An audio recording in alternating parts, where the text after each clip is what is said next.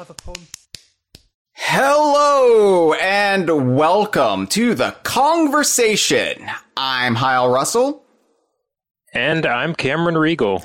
And we're doing this live without a net. We did a Kongversation that was a live mini episode back in October for the teaser to the Super Mario Brothers movie. And this was going to be a Kongversation mini. Cameron and I had originally slotted in an episode for this week to discuss the recent changes to Mario Kart Tour. Because there's legitimate things we need to talk about in Mario Kart Tour. They've sort of removed the gacha system, where, you know, you're basically gambling real money trying to get cosmetics. They've reconfigured it so it's more a la carte. Yeah, some of this is a joke you would have heard 15 times over. But you can, you know, basically have a selection of carts you can buy, and if you have the rubies, you can buy them. Carts or characters or gliders. And there's a lot of new Donkey Kong stuff that's kind of been added to the game. And yeah, I was like, now's the time to discuss it in a new mini. And then they announced, as Nintendo so likes to do, they announced that there's going to be the reveal of the first full-length trailer for the Super Mario Brothers movie. And they announced this Monday afternoon, I think. But they announced it would be premiering Tuesday at 5 p.m. Eastern. Yeah, it was a real small window. Yeah, so premiering Tuesday, 5 p.m. Eastern, 2 p.m. Pacific. That's 10 p.m. in the UK. And so we were like, oh, well, I guess the mini is going to have to be about that then. So I was like, we'll do it live like before. We'll bump the Mario Kart Tour discussion for later. And it'll be fine, you know, it'll be a breezy 40 to 50 minutes. I'm sure they'll just show off Peach. And, you know, it's going to get more into the plot. The thing that, like, convinced me, like, oh, okay, we gotta put the Mario Kart episode aside was we started seeing the marketing material leaks that were happening. Yeah, marketing material that surprisingly didn't really play into the trailer itself. No. So it was weird because I was paying attention to all of it and thought, like, okay, well, if this indicates what I think it indicates, it's going to be all anybody wants to talk about all week. So we gotta kick the Mario Kart episode. Lo and behold, not only did it not have that much to do with the marketing material, but we're also going to end up talking about fucking Mario Kart anyway. Yeah. You can't escape it. So we are doing this live. I want to give a shout out really quick to some of the people in there. Hello to Ray Day Pinball. Hello to Freezer. First time popping in the chat. Dustin's there. Hunt Mac. Gibbon. I don't know. I can't read everybody. There's a lot of people here. Everybody wants Marco's base. Cyberwolf. Oh my God. Man of Salt. The JT review. Yeah. Porygon Q. So yeah, there's a reason why we bumped the Mario Kart Tour episode. Dustin, Sean. Yeah. Probably repeated somebody. I don't know. We're doing this on our main Twitch channel, by the way, at twitch.tv/DKVine. And yeah, I feel bad for the Sea of Thieves episode that just went up that Jeff and I did Monday. Oh, and nobody's gonna listen to that. Anyway, hi everybody. Yeah, we'll try to check into the chat when we can. We have a lot to discuss here, and you know, stop worrying. The 24 hours or so of clickbait and nonsense takes on this trailer, they're done. DK Vine is here. The Kongversation is here to provide your erudite, well-reasoned takes on all of the Donkey Kong content in the trailer. And that's the thing. This trailer, by and large, the biggest takeaway was, holy shit, Donkey Kong. I didn't expect it to be so Donkey Kong-centric. I didn't expect it to be so Kong-centric. Yeah. So the fact that it led with that, and, it's one of those things where, in a Nintendo Direct, a traditional Nintendo Direct, if they announce something really cool for us, like halfway through, you can't really focus on anything else. You're done. It kind of just like takes you away from it. So I have to be honest, I don't remember the middle bits of the trailer at all because it started with Donkey Kong. I went black. I went into this fugue state of like, well, I gotta get to work. So I was frantically screen capping. I was tuning out Peach and the Toads and everything. And it's I still don't really have any of it committed to memory except for the parts where Kongs appear. So we're gonna get into it. We're going to give our well-reasoned opinions on everything, not just as far as Donkey Kong fans, but, I am a former screenwriter. I think I know where the story is going now, at least as far as Donkey Kong goes. It's pretty cut and dry. Maybe not. I feel like I know where it's going, but I felt like I knew where it was going 48 hours ago. Right. There's been some twists and turns in this saga. So let's discuss the night before the trailer actually premiered. In the time betwixt Nintendo announcing there was going to be a Nintendo Direct that was going to roll out the trailer. Because it's not just the trailer, they have to have the preamble with Miyamoto and Chris from Illumination. And then they like before, they trot out two of the celebrities who are voicing characters in it. And they do these awkward Zoom speeches about how much they love Nintendo. And then the trailer. I do love for this one that, like, I mean, as hokey as the celebrity intros are, like, I don't think anybody is really prepared to do something like the format of a Nintendo Direct as these, like, Hollywood personalities. But I did have, like, a good laugh at them cutting to Seth Rogen and he's on a beach. I think that was just his palatial estate. I think he's got he's in Malibu or something and he just has a window overlooking the beach. But yeah. Anyway, before we get into Seth Rogen, before we get into Donkey Kong, we have to talk about the media asset leaks the night before. I briefly tweeted about it on Monday night where I said Brooklyn and then I had 3 crying emoji faces. And then I deleted it because hey, that's not fair. This isn't officially out there yet. I don't really want to spoil it for anybody because I'm sure this will play a prominent part in the trailer tomorrow. It didn't. It didn't at all. So yeah, the biggest thing of the media leaks were a lot of promo images. I haven't looked into how these got out, if they're legitimate releases. I mean, they're legitimate, but I don't know where they actually came from. If somebody just found them on Illumination's site, doing a little digging like we used to do on Rare's site back in the day. But yeah, the biggest takeaway is, holy shit, it is unambiguously Brooklyn, New York, where the Mario Brothers are from. It's funny how aggressively unambiguous it is. It's funny how Kotaku then did a news story about it the next day where they say New Donk City? ? Completely missing that. No. Okay. So first of all, there was a promo image released of Mario holding a wrench.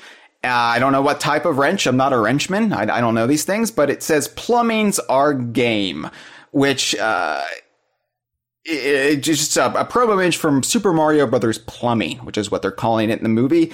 And behind Mario, by God, there is an actual map of Brooklyn, New York. And it's not just, maybe it's Brooklyn. Maybe we're going to throw in a little homage to the earlier continuity from the Super Show. It's not even like the vague shape of Brooklyn and the word Brooklyn. It's like you see part of Queens in this image. It's like so ultra specific. Yeah, it actually has little places marked on the map. Real life places like Brooklyn Heights, Clinton Hills, and Ozone Park. So yeah, I mean, there you go. They're going with Brooklyn. And there's also an image released of the Mario brothers standing in front of their plumbing van in Brooklyn, on the Brooklyn city streets. There is a street sign that says Brooklyn. The Super Mario Brothers plumbing van has New York license plates, by the way. And I stared at this image for probably a good solid 20 minutes on Monday night, trying to like squeeze out all the references in here. And there's not too many references. There's two big ones, but it's probably my favorite promo image of Mario or Luigi in years. You like reference, like combing over everything, like Where's Waldo style for references aside. Like, I love the way this image looks. Like point blank, I would love to play a Mario game that looked like this. I love the like very stylized version of Brooklyn. I love their like chunky, like toyetic, old van they're driving around in, and all the cars parked on the street. Everything's very poppy and colorful. Yeah, it's basically the perfect cartoon representation of a real world city, a real world borough of New York. I think what I really like about it, though, is their pose. Mario's got the wrench, Luigi's got the plunger. They're doing that kind of like arms crossed back to back kind of dramatic pose. It made me so happy to see this because I've been on record before Donkey Kong Country, back in the early days of my video game fandom, when a young little Nintendo fan Hyle, when I really liked Mario, when Mario was the closest thing I had to a home franchise, this was basically my Mario and Luigi right here. Regular people living in Brooklyn who go on a fantastical trip to another realm.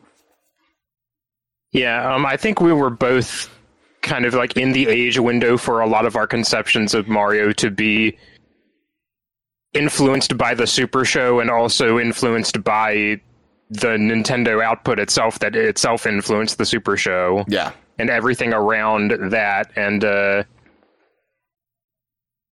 this marketing, I think, is like, it's undeniable that they're leaning into the trappings of the Super Show a bit. I mean, plumbing's our game.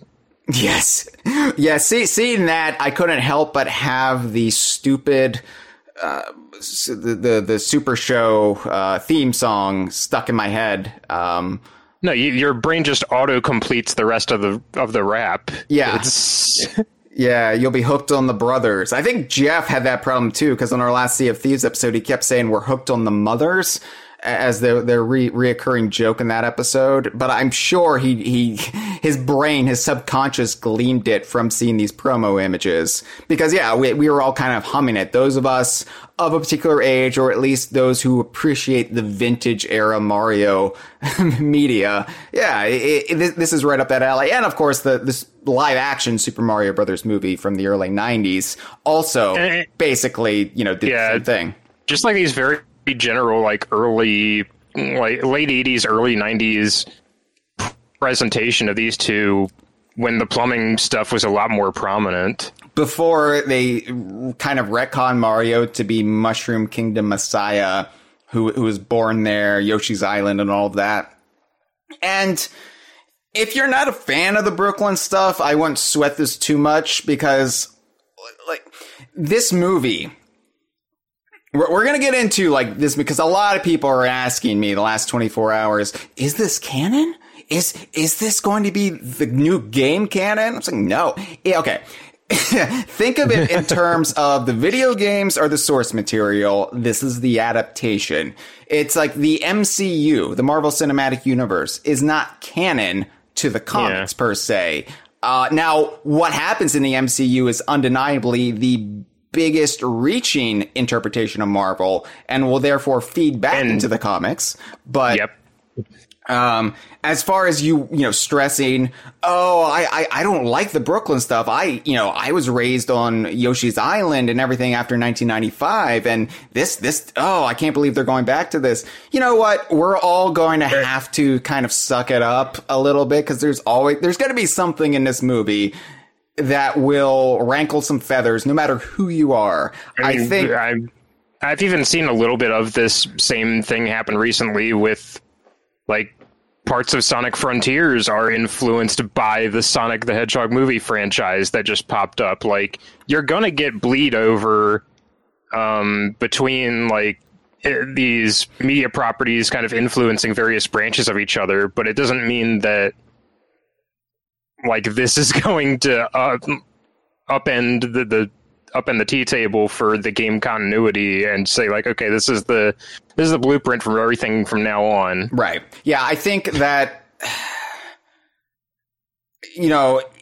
we sort of saw a little bit of this, less dramatically maybe, with the Donkey Kong Country cartoon from the 90s. Of course, I am not a fan of that, quite controversially, but you saw that influence the games in some form or fashion as early as 1999, when Rare introduced the Crystal Coconuts.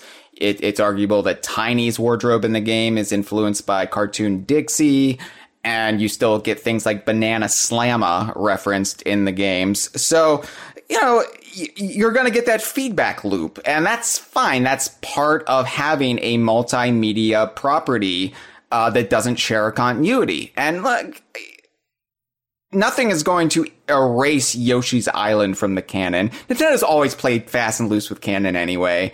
And, you can go back and listen. Yoshi's Island stuff in the trailer we saw. Yeah. So you can go back and, listen to the first episode we did on the teaser trailer. But, basically, there's a lot you can do to fanwank. At the end of the day, you're never, whatever your own personal interpretations are, will never be completely invalidated. There's always ways to juggle everything. And that's part of the fun of being a fan of something that goes on several decades, because you start having to juggle inconsistencies. And whether or not this influences the games, of course it will, but this isn't also just the new Bible of canon for all of Mario and Donkey Kong. So let's all take a collective deep breath, first of all. Let's just enjoy this for what it is. And yeah, it's surreal. It's odd, because I say this as a Donkey Kong fan and a Rare fan, a DKU fan. We are in such an insular bubble, but I feel like a lot of just broader Nintendo fans are also in a bubble of their own. It might be a little bit larger, but it's still a bubble. You don't really expect Mario to be referenced in such a huge way as a major motion picture.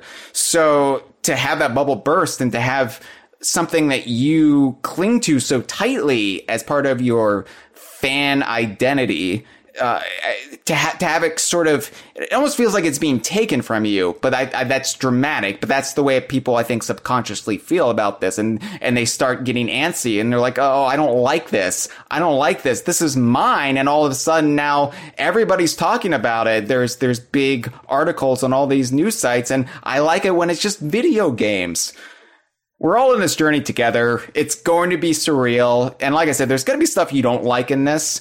But again, it's an adaptation. And I'm going to enjoy the ride. I think it's going to be a fun dialogue with us and the Mario fandom over the next 5 months.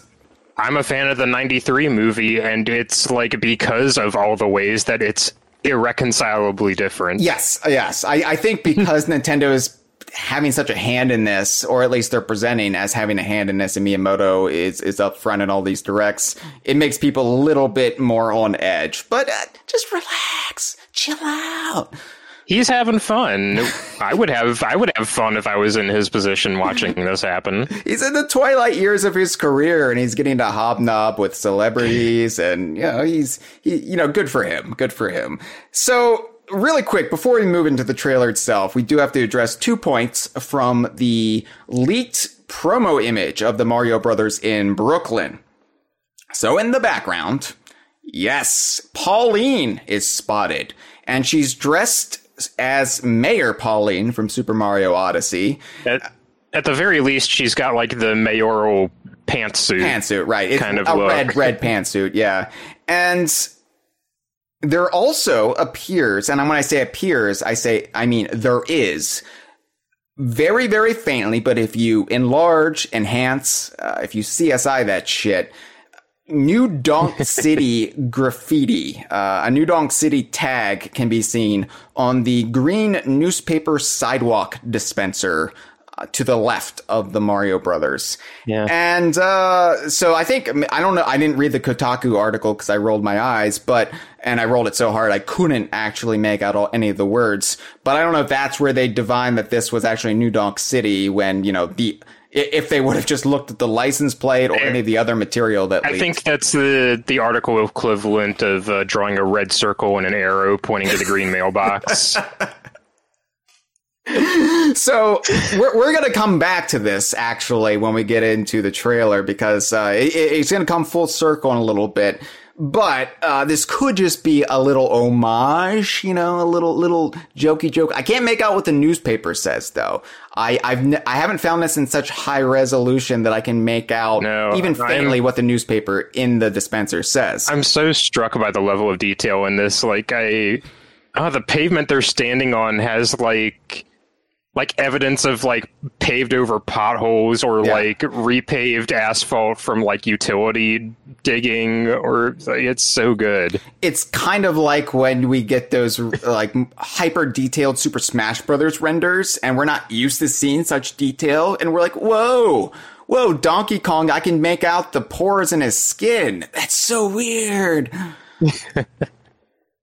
Yeah, but it's not literally New Donk City as seen in Super Mario Odyssey. I think I have a theory. Actually, it's Jeff's theory, but I'm stealing it from him about how the concept of New Donk City may be applied to Brooklyn. But we're going to get into that in just a little bit. Now, if you've been paying attention to our commentary on the Kongversation these past few months, you would obviously think from this Monday night leak that, okay, they're going with the Brooklyn origin. No debate about that now. That's wild. What's more, when they revealed the cast for this movie, we learned that Kamek, Foreman Spike from Wrecking Crew, and Cranky Kong were all announced for this movie. And not just that, they were kind of presented as a little set of characters when they were announced. So the running assumption for the last year has been that we were going to get, at the very least in this movie, an origin montage of sorts.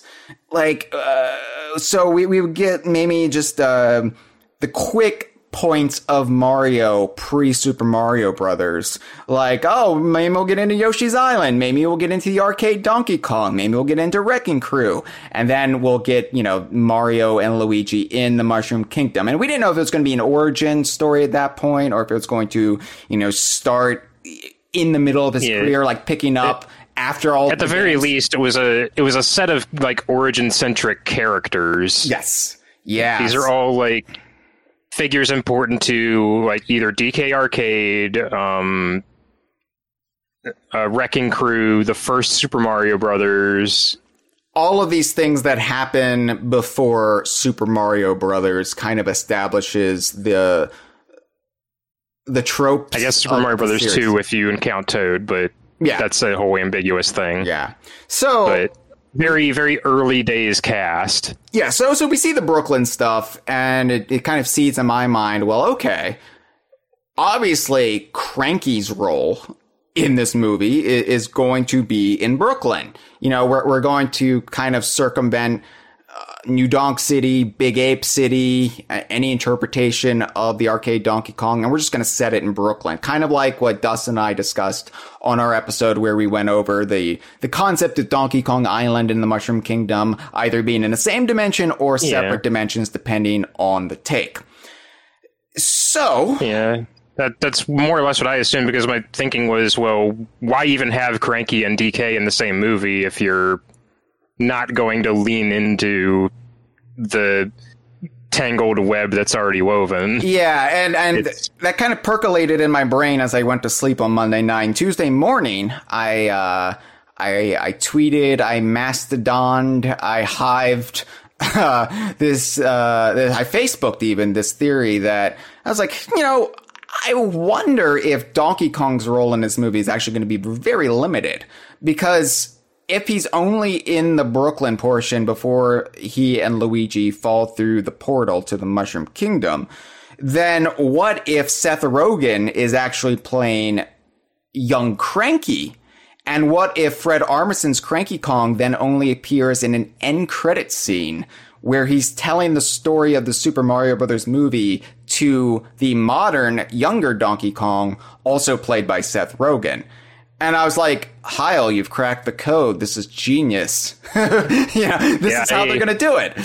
I had completely convinced myself, like, that Donkey Kong's role would be somewhere between more than a cameo, less than main cast. Like, yes. Enough that he's going to be all over the marketing, but, like, his runtime in the movie won't be all that much. And look, they'll like seed him for, like, maybe spin-offs or a sequel, or it'll be a fun thing for people for a few minutes, but wow. Yeah, actually, yeah, because we've all heard the rumors. I've had it leaked to me so much that Illumination and Universal, they are planning, if all things go well, a Donkey Kong movie. So it's like, okay, this is just going to be set up for that. And there's really no reason to intertangle Donkey Kong so much with Mario. Yeah. It would be a great tease to then end on Donkey Kong Island and have Cranky there. Yeah, I mean, leaked information or not, like, not having a game plan post this movie is just kind of leaving money on the table. This movie is going to do well, no matter how it turns out. Yeah, unless there's another huge pandemic early next year. I don't know. I guess the Sonic movie, the original Sonic movie, weathered it okay. Or was that the last movie that came out before the pandemic shut down everything? It was the last movie I saw before everything shut down. All right. So yeah, Sonic, he's fast. He gets out of there right before the danger. So anyway, the direct starts, and it starts the same way the last one did. Miyamoto's there. He introduces Chris San. Whenever he says that, I think Chris Pratt's coming back out, but no, it's Illumination Chris. He's the sexiest Chris, in my opinion. But we get Anna Taylor-Joy as Peach, and I was like, that's perfectly predictable. Of course, they were going to get into Peach here. And then Miyamoto introduced Seth Rogen, and I was like, oh shit. Here, because I like getting news. I like when our world sort of breaks apart, but it's a lot of work for me. So sometimes I'm just like, oh, okay, we don't have a whole lot to talk about. Sweet. I can do a conversation about this. This will be like a couple short paragraphs on the DK Vine front page in one screen grab, and we'll get to do a funny ha-ha headline and caption about how there wasn't that much Donkey Kong, but we can show a picture of Mario getting hurt, and it'll be funny. Right. So, yeah, no, not this time. Seth Rogen came out and started talking about I like how they have all these celebrities trying to give their Nintendo cred, and I'm not going to cast any aspersions here because I believe them, but it's just like Seth Rogen and then Chris Pratt. They're like, yeah, I when I was young, I played this. My dog's name is Zelda. It's fine. It is what it is. But yeah, Seth Rogen wasn't. You don't need to convince me. I'm not going to grade them on their video game cred. Right. Like I wasn't sitting there being like, you didn't name your dog Dinger off of the dog from Project Dream, which of course became Banjo-Kazooie, which was set up in Diddy Kong Racing, which starred Diddy Kong, who of course spun off of Donkey Kong Country. By the way, you're playing Donkey Kong, Seth Rogen. Yeah, you didn't name this living creature after a Donkey Kong character. You weren't prescient enough to know that. Yeah, why didn't you audition to play Link, Seth Rogen? You fraud. No, I joke. Come on to Kongversation, Seth. We'll have a good time. I'll get some weed at Dr. Dank's. We can smoke a bowl.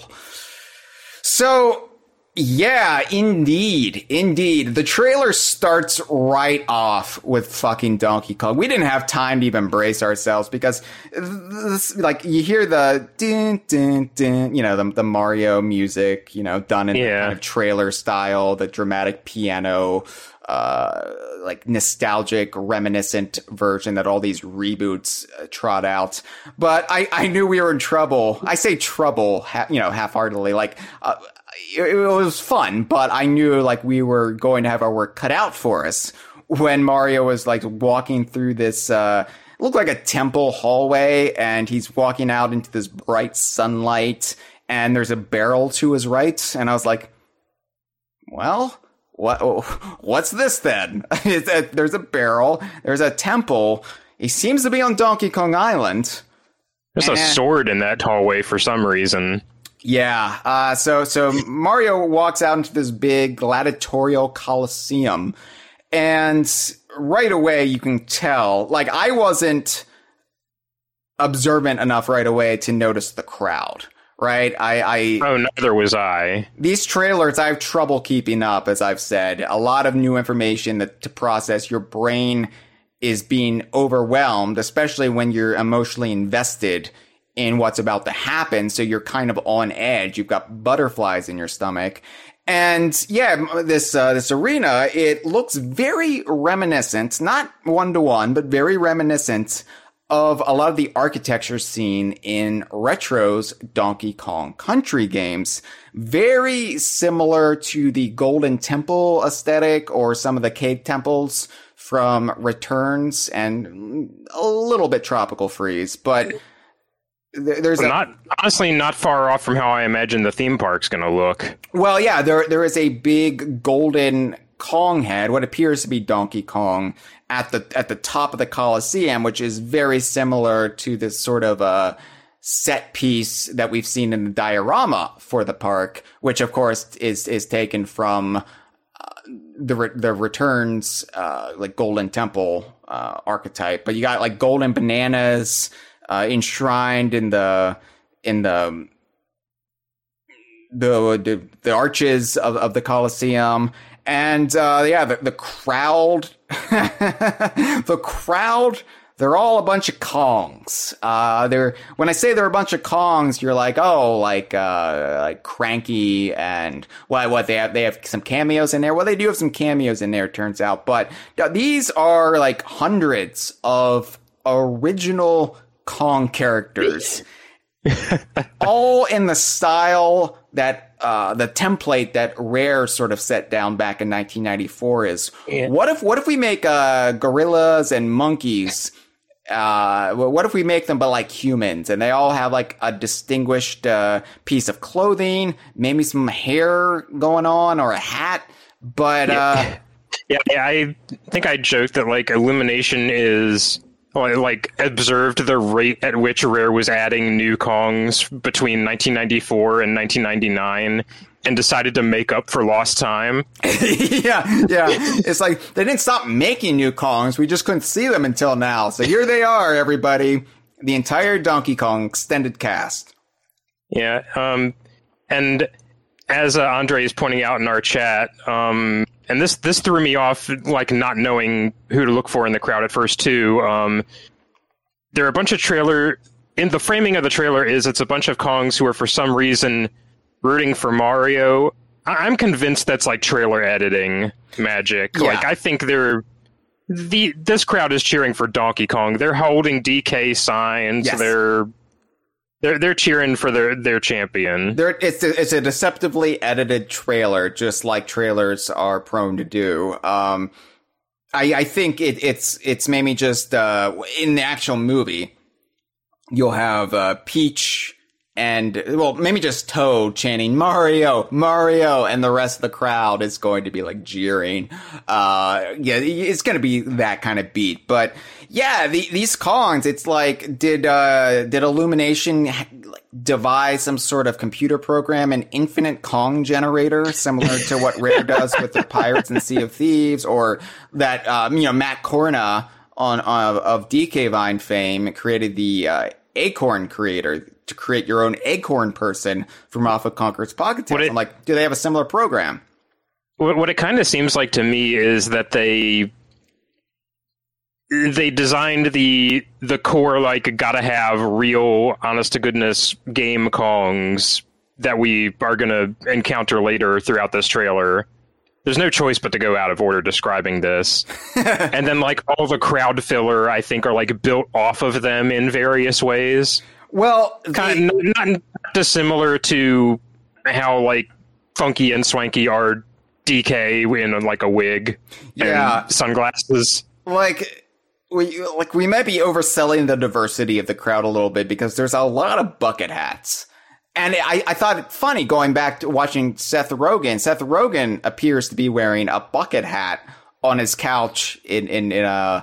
There's some real fun, like, clothing and design choices with these crowd filler Kongs. Like, one of them's got a football jersey on. I noticed a cool thing. There's a lot of women in the crowd, and they're not in, like, the Candy Kong style of Donkey Kong series woman. They're a lot more proportioned like Donkey Kong himself. Yeah, I noticed, because I haven't been through every single character, but I have looked at a great deal in the last 24 hours. And yeah, there are some just thick gorilla ladies in the crowd, which is appreciated. Just like, stocky like a gorilla, like beefy, like a real female gorilla would be. So it's kind of cool to see. Once the bottom fell out and that poster came out and we got the cameo Kongs confirmed, or at least 3 specific cameo Kongs confirmed from the actual games, everybody has been going through this trying to find other, canonical Kongs, and the amount of people, I haven't been able to keep up with my social media, Cameron, the last 24 hours, because, and everybody's just saying, oh yeah, Wrinkly's here. Look at second 16 in the trailer. You can clearly see Wrinkly Kong. I'm like, no, and I'm guilty of this too, because before that poster came out, I was combing that, like, ending, like, Mad Max Fury Road shot of just everybody flanked in the background by various Kongs. It's kind of funny. Like, that looks like a recognizable character. That looks like a recognizable character. It's kind of funny you say that, and I made a joke about this in our news article. Anna Taylor-Joy is playing the young Furiosa, Charlize Theron's character from Fury Road in the prequel. So it's funny that they, like, sort of have that Fury Road sort of homage at the end. But yeah, I feel like it would be a very like CG cartoon joke to have Diddy playing a flaming guitar riding one of these. So we'll be talking a lot more about the Kongs in attendance, but let's get to the reveal of Donkey Kong. So Mario's walking out on red girders, and looking at all the shots of this trailer in the Coliseum, it appears to be a series of red girders, sort of like different levels, and there's like water at the bottom of the Coliseum. It's a weird setup, like outside of the context of what they're trying to evoke, because it looks like it's a Coliseum where the arena consists of like a single walkout platform in a straight line. Yeah. So like basically like set up to make it a joust. Right, exactly. If they don't move. And there are like Mario style floating blocks in this Coliseum as well, with like the question mark blocks in the middle there, which I found weird a little bit, just mixing the styles of the games. Although with what they're doing with the movie, I understand it. But yeah. I do like how there's this almost blending of two worlds where the question mark blocks and brick blocks are doing the floating nonsense thing, but all the barrels and tires, like, they're all tied down to things. Yeah, there's a with like hooks swing. and ropes. Mm-hmm. The girders are like welded or like bolted to the sides of the arena. Mm-hmm. Yeah. So anyway, Donkey Kong comes out. Well, okay, Chris Pratt's Mario says something like, "Okay," he's like psyching himself up, and he says like, "Okay, let's go." And okay, I defended Chris Pratt's Mario. I don't think his voice is bad. I think it works for what the movie is. You can't do the Charles Martinet ho ho hee hee thing the entire movie. It would great for 90 minutes. However, getting that in there as fan service, doing the very stereotypical, I'm going to make the pizza. You can't really do that with just Chris Pratt's voice because it doesn't make linguistic sense to just throw it. Like, why would he say that? Except that's what Mario says, and we have to reference it. I don't know. That was one of my only complaints about the trailer. Honestly, it's like, really, you're gonna do the stereotypical Italian accent without doing the stereotypical Italian accent? Like, what are we doing here? What is this, everyone? Okay. Anyway, yeah. I feel like I've seen a lot of negative reaction to Chris Pratt's take in this trailer, but honestly, watching it, it was just there for me. Like it's a voice that's there. I'm not like resenting every syllable of it, but it's not making an impression on me the way that Jack Black did in the first trailer, or that Charlie Day does in this trailer. Yeah, it's. Like I said, I don't have an issue. I like getting into how you feel about Chris Pratt. Aside, I don't have an issue with his interpretation.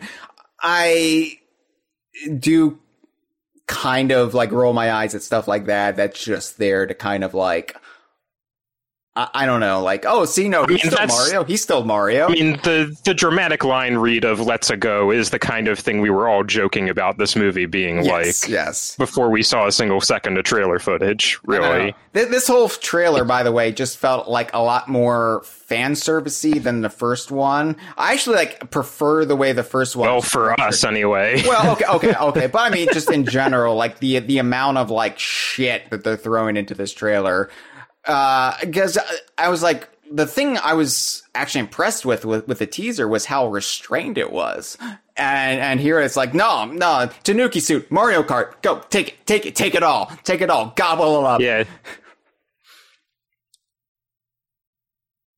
Anyway. Yeah, it's just a parade of stuff. It's a lot to take. And yet, surprisingly little seen of the Mushroom Kingdom part of this movie. Is one thing I'm really shocked about. Yeah, this is very this is very Donkey Kong Island centric. Yeah, we don't actually know if it's Donkey Kong Island yet. Like, I mean, it seems to be an island populated by Kongs, right, with a giant head on it. Right, just a different kind of giant head. Which I think that's a good compromise, really. If we can't just...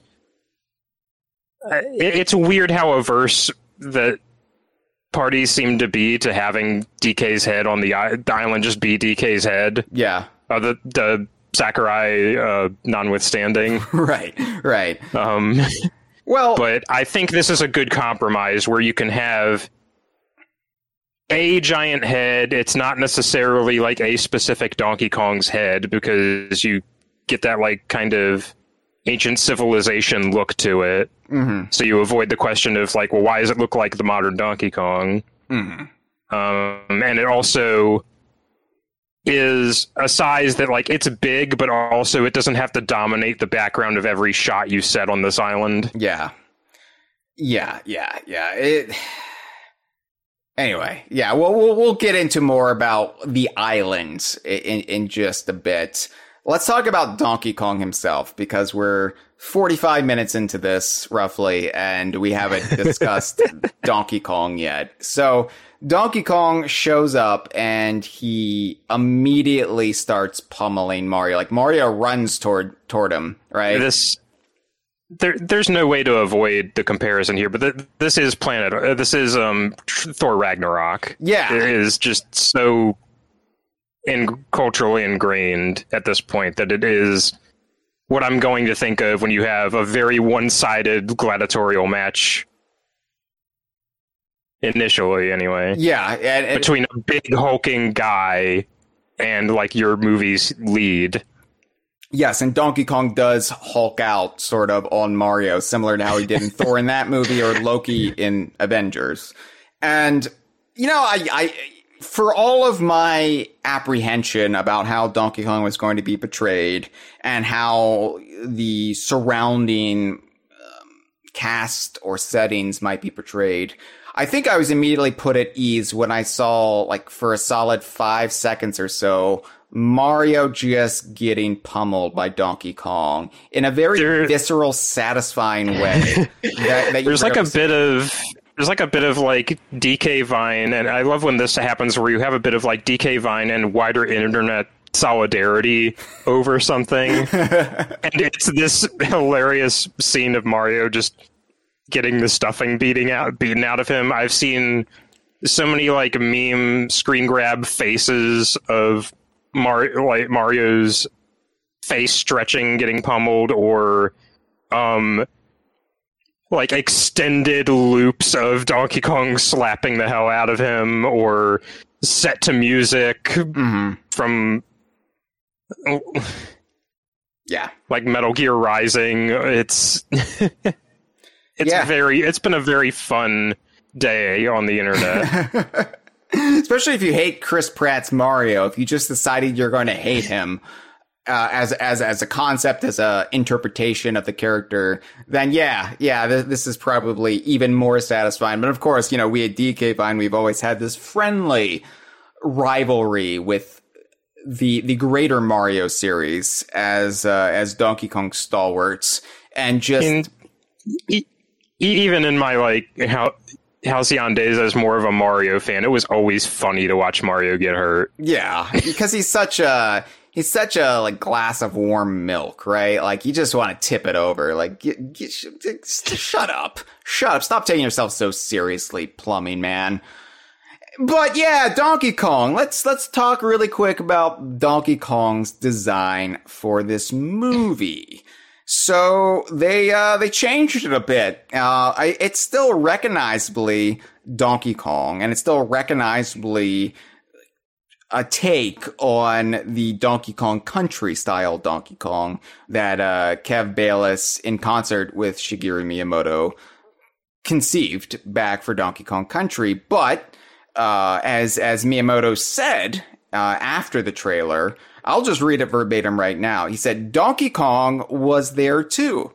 It's been over 40 years since the release of the original Donkey Kong game, which was also my debut title. We've also changed his design for the first time since he became a 3D model in the original Donkey Kong Country game. Some of you may have noticed, but for this movie, we seized the opportunity to give him a comical personality and design reminiscent of the original character."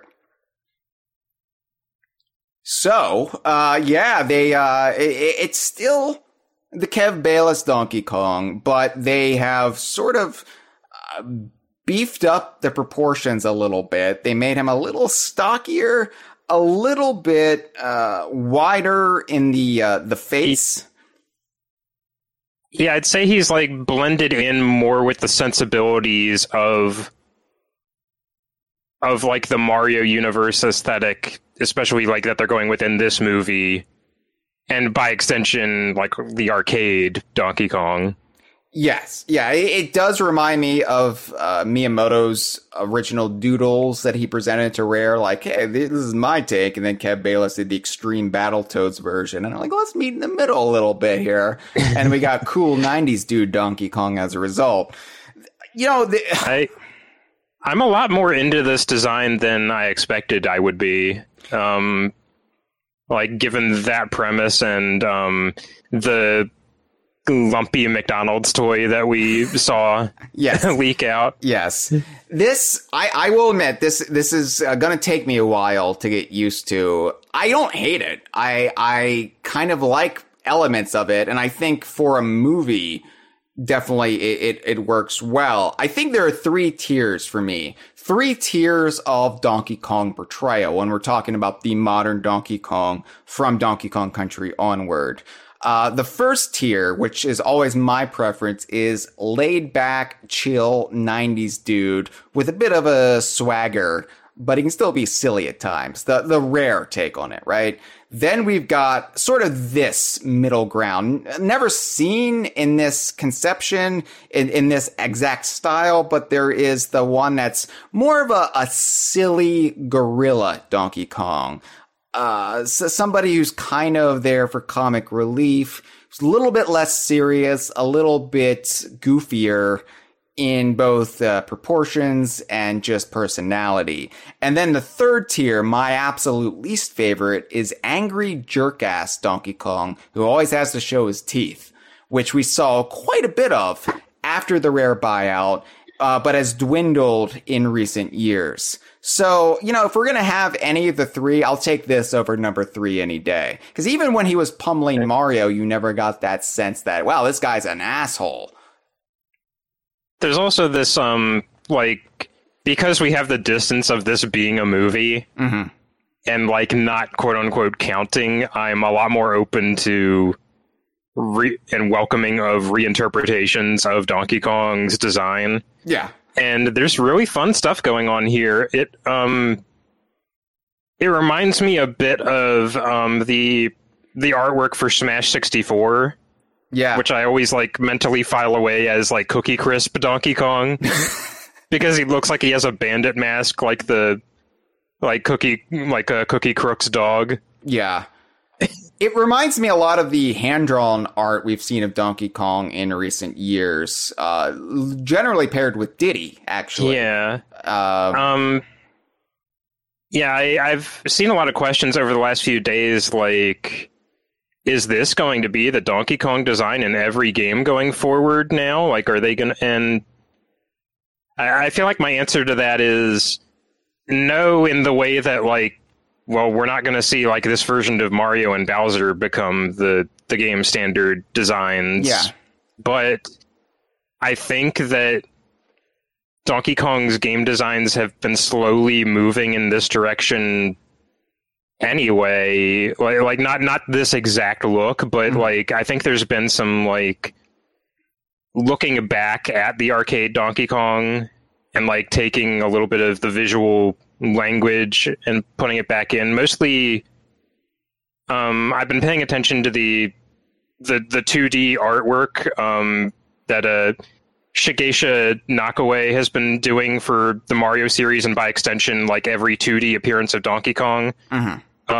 If you don't know who that is, that's if you've seen a piece of artwork in the last 15 years attributed to Yoichi Kotabe, it was probably actually him. He's kind of taken the reins of that style in all modern artwork. But he draws a very a Donkey Kong that's very big and soft and kind of wide, like a big old teddy bear. Yeah. And I think I've kind of suspected that's he kind of parity between that 2D arc and the 3D models is why we started to see them revise Donkey Kong's nose the way it looks now. Yeah, absolutely. Because his nose is the same as they changed. I think back around, was it 2018 that we got the revised nose, or maybe a little bit before that, where instead of just being holes in his head, there's actually a nose now to support the nostrils. Yeah. I'm not sure the exact nexus point, but I know the Tropical Freeze Switch port was the big nexus point where everybody noticed it. Right, because in the original they made Tropical the Freeze choice to edit the game where it didn't have it before. Yes. Yeah. And it stood out. And look, I think Miyamoto's language, it's funny how the thing that I spent more time on, like even more so than looking at the Coliseum for any cameos, was actually parsing through Miyamoto's translated speech, because of course we watched the English version, but the way he said, we've also changed his design for the first time since it became a 3D model in the original Donkey Kong Country game. But then he said, for this movie, we seized the opportunity to give him a comical personality and design a reminiscent of the original character. So I wouldn't be surprised because look, Nintendo is making a new Donkey Kong game. It's happening. I've been on record as stating everything I know about it on this podcast, but it is happening. It's very firmly believed it's Nintendo EPD handling it. Donkey Kong's back internally, and they're really going all in on building up the Donkey Kong brand again, and we're starting to see the little ramifications of that with the theme park. And hell, I love that Miyamoto came out after the trailer. He was wearing a Donkey Kong shirt for the arcade Donkey Kong, and talked about the 40th anniversary that Nintendo didn't recognize last year, which was really cool. But yeah, I mean, it's his baby. He's got to be loving this. Yeah, so I wouldn't be surprised if we saw the design tweaked further in-game. I don't think it's going to be the movie design, though. I do not think this is just Donkey Kong's new look. I think... I mean, like I said, this isn't going to be Mario's new look, and if you plop this in next to like Super Mario Odyssey Mario, there's going to be a disconnect. Right. So I think we may see Donkey Kong's proportions more like this, but I still think you're going to see a little bit more of the Kev Bayless design in the new Donkey Kong game going forward. I do think that with Miyamoto probably having a greater hand in Donkey Kong's future, kind of setting it up for the next generation and beyond, you may see more of his design influence on both Donkey Kong and the entire Kong cast created by Rare. I think they're going to be moving in this goofier, more cartoony direction as he originally devised and probably wanted. Yeah. I don't think it's a bad thing. I think it's an adjustment, you know?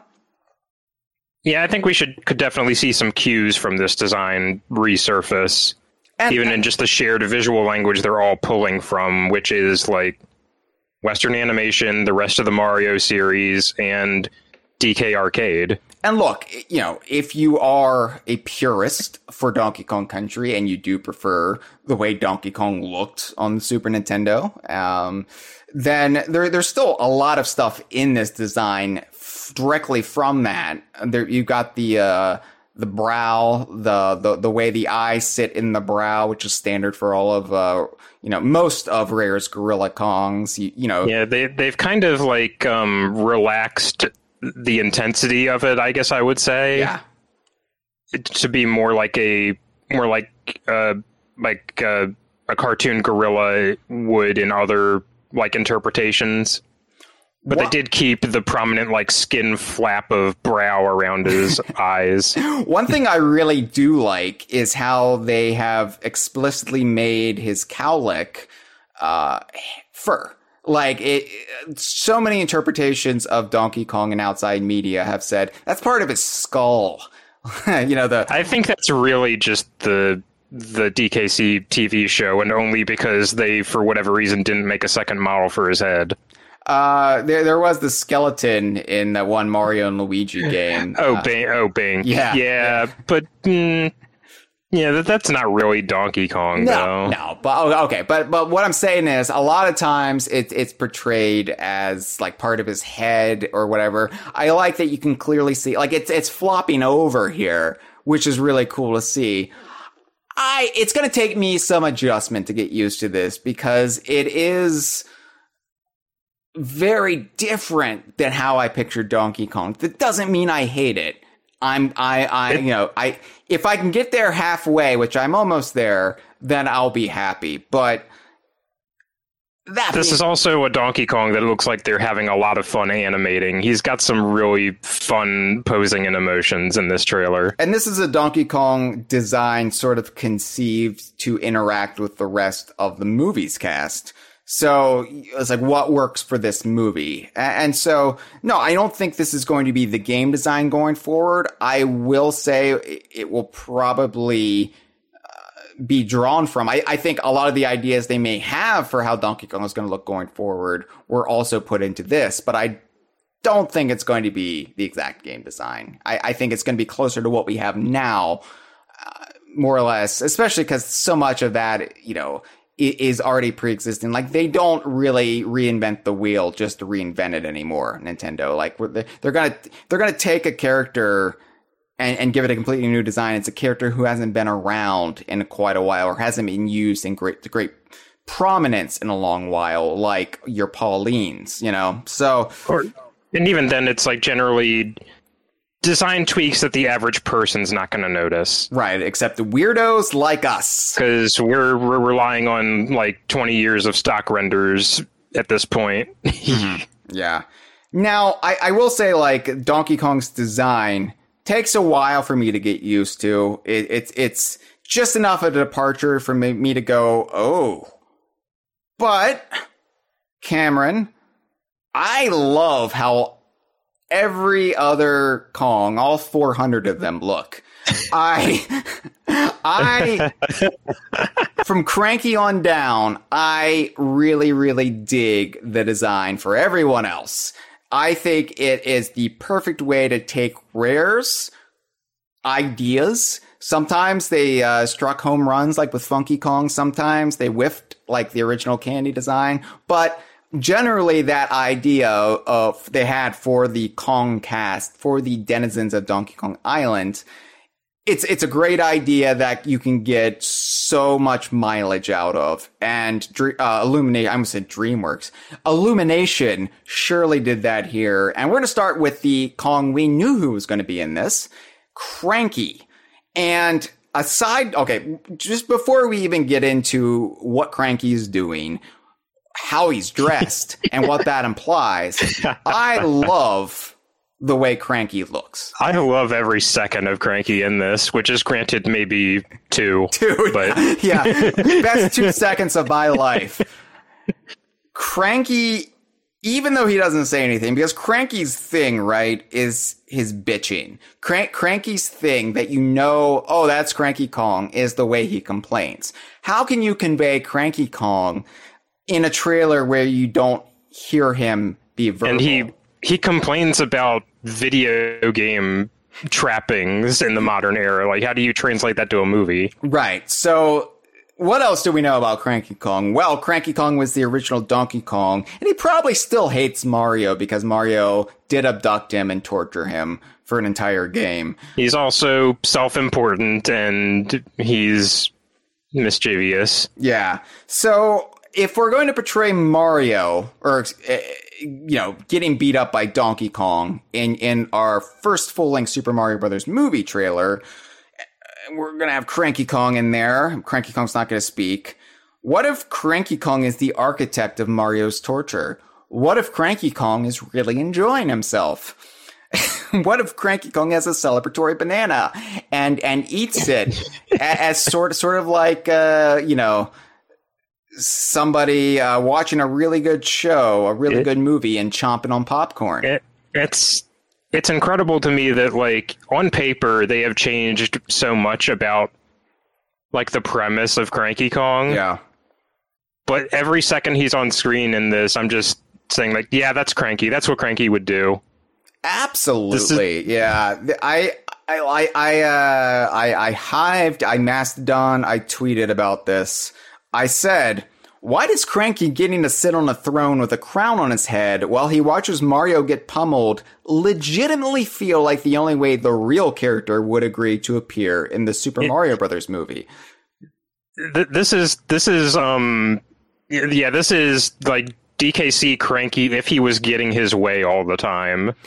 There has been and not just like rocking back and forth while the other Kongs plug their ears. There has been a remarkable restraint on everyone's part keeping Cranky away from the Mario cast for the last 28 years, right? Like the closest we've actually gotten is in Super Smash Brothers Melee onward, where Cranky is in the Jungle Jape stage. You see a silhouette sort of ambling about in his lab. And understandably, because it prompts questions that I don't think Nintendo wants to answer or wants you to think about. Yeah. So, there's always the question of, like, was Cranky ever going to be in Mario Kart Tour or just any game in particular? And, of course, Cranky would probably hate Mario, right? Like, Cranky did, acknowledge Mario at the end of Donkey Kong Country 2 in the video game hero screen. Rare was going to, at one point, have Cranky and Mario appear in Diddy Kong Pilot together. That interpretation fell through pretty quickly in that game's tumultuous history. And even people Cranky, quote unquote, likes, he's, like, kind of nasty, too, so... Yeah. So it just feels so grandiose, so fitting that the very first interaction we ever have between the Cranky Kong version of Donkey Kong Sr. and Mario is this, a cinematic feature film where Cranky Kong is God Emperor of Donkey Kong Island and he's ordering his grandson to beat the shit out of Mario. I'm happy about this, Cameron. It opens up a whole can of questions about how they're interpreting Kong society here. But you know what? It's Cranky. It's Cranky. It's exactly how Cranky would be, especially without all, if you strip away all of the character development for Cranky over the last 28 years and you just get to the core origin point of the character, this guy who probably hates Mario and is bitter about everything. Yeah, perfect. Got it. What do you think about his design as far as his God? I call him God Emperor Cranky Kong for lack of a better term. He is dressed like he is the monarch of this island, Donkey Kong Island or not, and he is wearing this elaborate headdress that's like a crown. I love how extra it is, because this does feel, this is what Cranky would wear if he was God Emperor of DK Island. I think this is what video game Cranky... People actually respected him instead of just kind of like dismissing the old man. I think this is what video game Cranky would imagine himself to be. And when I had my theory that this whole story is being told by Cranky Kong, that could still be in play, considering,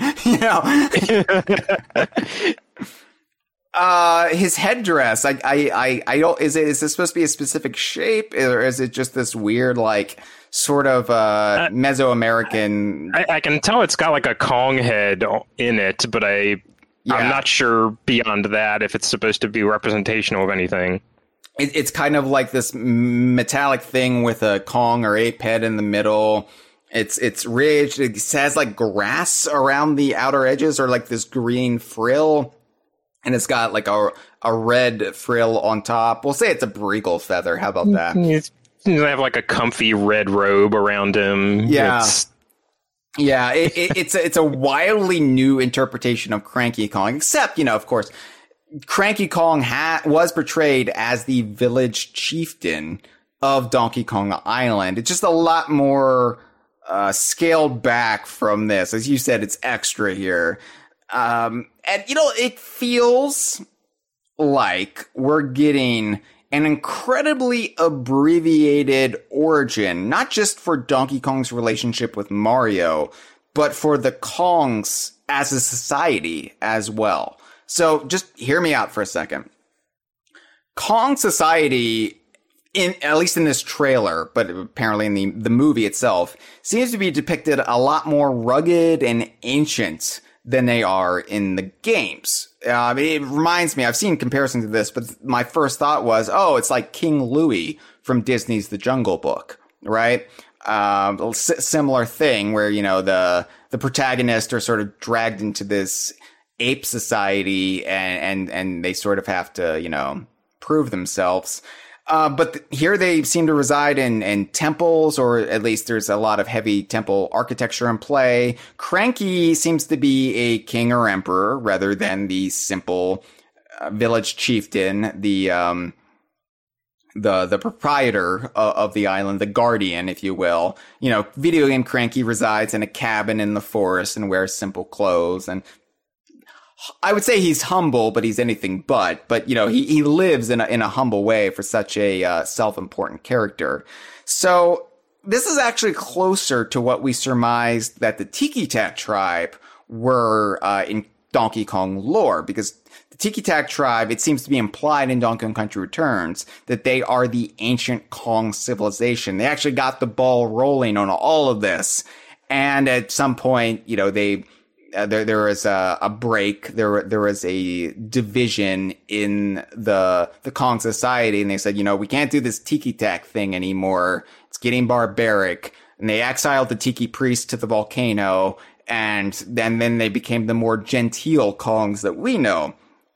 So it seems to be like they're in this movie in that mode of the Tiki Tak tribe, minus, you know, Tiki Tong or Kalimba or anything, except that it takes place in the modern day. And then we've got the girders in the Colosseum, which, if you read all of this at face value and say, like, this is going to be our introduction to everything Donkey Kong in the movie, is this scene here, it seems to be like they're just rolling all of it here in this, presumably 5 to 10 minute sequence where, oh, okay, so we're going to sidestep the whole generational thing of Cranky Kong being the original Donkey Kong. He might be a Donkey Kong, but here his whole rivalry with Mario extends to Mario and crew intruding upon his island. He's sending him to the lions in the form of his grandson. And you'd think this would be like sacrilege, but to like us, like with this like massaging of like Cranky's role in Mario's history, but like no, it's honestly a pretty like clever streamlining and like abridging of these characters' histories with each other. Yeah, because it is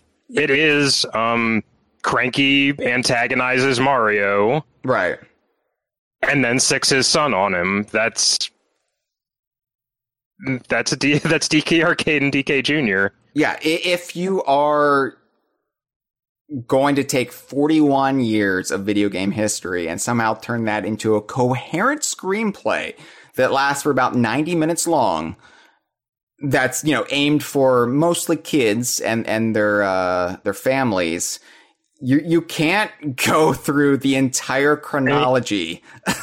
So you can't do it. It's a bit to me like when like a superhero movie has to introduce a character who is a legacy character, and they usually just skip right to whoever is the current incarnation at the time, and like you might see like a nod to the past character, like most Blue Beetle stories nowadays. You start with Jaime Reyes. Yeah, you might get Ted Cord in the backstory.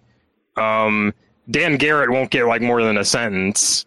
Right. That kind of thing. Or, you know, I'm thinking Captain Marvel, where they completely... Yeah, Captain Marvel is a good example. They did have like Marvel existed, but like not for anywhere near the amount of time they did in the comics. Right. So, as a Donkey Kong fan, especially one who prides himself on being the guardian of the lore, you might think this would really upset me. It does not. I think this is actually, if we're not going to get any like rough approximation of Donkey Kong Arcade, I think this is brilliant. I love the way Cranky is portrayed here, and I'm pleased. I'm happy. Now, yeah, I can't believe I'm this. I'm very, very cool with this, even though it like completely threw out my conceived notions of what they were going to do with this movie straight out the window, because there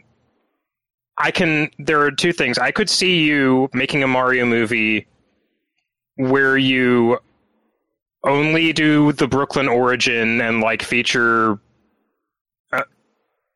and like feature like Pauline and Spike, but just skip DK Arcade, go straight to him going through the pipes to the Mushroom Kingdom.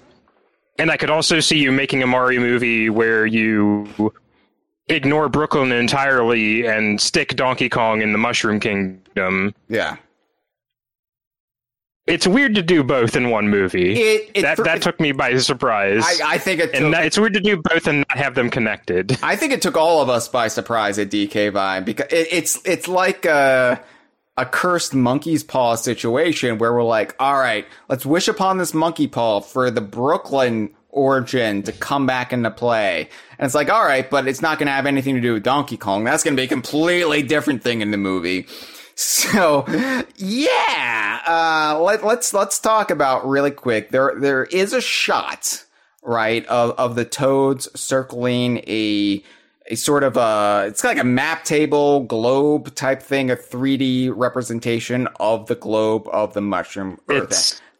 And everything seems to be like made of voxels. It reminds me of like the 3D sort of like pool from Black Panther where they could just make things appear. Yeah. And of course, this is a very rudimentary version of any depiction of the Mushroom Earth that we've seen in any games. It's lacking anywhere from Odyssey. It's, Isle Delfino arguably isn't there. This is it's in a movie that has to like understandably convey visual knowledge to the audience. Yeah. And in the context of the scene is a war map, so it also has to do the same thing for the characters in universe. So it's going to be simplified. So, yes. So what we can glean from this, Cameron, is that the Toads are looking at... It's so weird for me to just give up and call them Toads. I've like, wait, Toad is a singular character. They are mushroom people, and the ones who work for Peach are mushroom retainers. And yet, Toad is a singular character in this movie. Yeah. So it's going to get weird. Yeah, I know. They've beat me down that much. I've relented. They're Toads, whatever. But anyway, so we can see two lava realms on this map immediately north of what we're going to call Donkey Kong Island, but I think the most northernly... Well, we see one of the lava realms is, I think, the like smoldering remains of the Penguin Kingdom. Land. The most northernly part, I think, on this map is the Penguin Kingdom, but it's now Bowser's I think it's the one immediately to the right of Donkey Kong Island, because in the shot, Bowser's castle is flying away from there, so it's where they just left, and they have the Power Star floating above the castle. Okay. And you can see a little bit of the ice, like, toward the bottom right corner of it. Okay. Like, still there. So maybe the Koopa's home realm or whatever, Dark World or whatever, is the most northerly one, and then the one next to Donkey Kong Island is the Penguin one, which doesn't really make any sense, but we'll just go with it. So anyway, the temperate island is parallel to the ice island. Yeah. And if this was game canon, and the desert island, which we don't have a name for yet, I'm kind of wondering if that's Sarasaland from Mario Land. Yeah, there's been a lot of clickbait for that. Yeah, it could just be a generic desert kingdom, but the thing that makes me think that is, identifiably, you have Bowser's Kingdom, you have Donkey Kong Island, you have the Mushroom Kingdom, and you have Yoshi's Island on this map, very distinctly. We do see a quick shot of Yoshi's Island, too, in the trailer. All the Yoshis running through the forest. Yeah, not a green Yoshi. No. I was dissecting this with some friends. A bunch of multicolored Yoshis. We did not see one green one. Gotta save it for the sequel. That's going to be the big character of the sequel. I'm calling it. But anyway, the war map, if you will, suggests that after the Penguin Kingdom fell from the teaser trailer, Bowser's forces are next going to invade Donkey Kong Island. And yeah, so it's clear that's why Mario, Peach, and Toad are on the Kong's Island, is they are there to warn them and maybe recruit an army, right? Like, if we can get there before Bowser, we can rally the troops of the rest of our world or dimension and take the fight to him before it's too late, before we all fall. And so, you know, at one point, Peach references galaxies at one point in the trailer. And again, it's a trailer, so it's hard to say. A lot of times they'll take scenes that are in no context to one another and make you feel things with the scenes. But then when you watch the movie, it's like, oh, that had nothing to do with that. So, you know. But it's also making me think, like, is this galaxies in the sense that a movie audience would understand the word galaxies, or galaxies in the sense that they're used in Mario games, which is planets? Yeah. So that, and there's a lot of like, almost Bifrost traveling in this. I think the scene where Mario and Luigi are flying through the air is them getting pulled into the mushroom. It was real hard to just not compare everything to Thor Ragnarok. But yeah, I think that scene of Mario and Luigi where they're flying through this like portal is them getting pulled into the Mushroom Kingdom from Brooklyn. But yeah, it seems like there's, at least for a little bit of this movie, it seems like there's going to be a thing where Mario and Luigi get separated and Luigi is stuck in this hell world with the Bowser's minions. Yeah. Armed with only like his plumbing tools. Yeah. And Mario is off getting his ass handed to him by Donkey Kong. Yeah. So, and Bowser refers to like the world at one point, like he's the ruler. He's going to be the ruler of the world. So I think it's supposed to be in the same physical space, but it's possible these are all like they're being portrayed as like separate galaxies or planets, or I don't know. But here's my theory that, okay, so Bowser is planning on attacking the Kong civilization next. So Mario and Toad and Peach, they go to Donkey Kong Island to warn them. And Cranky sends Mario into the Coliseum to fight his grandson. If Mario can defeat Donkey Kong, then maybe they'll help them. And so whatever happens there, though, they ultimately, there's a come to Jesus moment, or whatever the Kong equivalent to Jesus would be, come to Jesus moment, and they're like, no, we will help you. We'll set our differences aside. We are going to help you because Queen Banana Bird? I don't know. Yeah, come to Queen Banana Bird moment for everyone. And so they enlist a Kong army with Donkey Kong leading the charge. And they take several carts out of Donkey Kong Island, and they leave Donkey Kong Island via the Rainbow Road from Mario Kart, which seems to be, in this case, the Bifrost. Again, yeah, no, they're just... You could set this trailer to Immigrant Song, and it would just... Yeah, you know, you made the prediction, Cameron, which was so apt that they were going to play Van Halen's Jump on one of these Mario trailers. And the remarkable restraint is that they haven't used any licensed music yet. They have a Koopa dance party in this trailer without any licensed music. Yeah. That is impressive restraint. It could still come in the final trailer before the actual movie comes out. I definitely think it's coming. I would be bewildered if we didn't get something like this. I'm gonna posit something for us to make a prediction on this episode, Hyle. Oh boy. We've seen how much this marketing has evoked the Super Mario Brothers Super Show. Mm-hmm.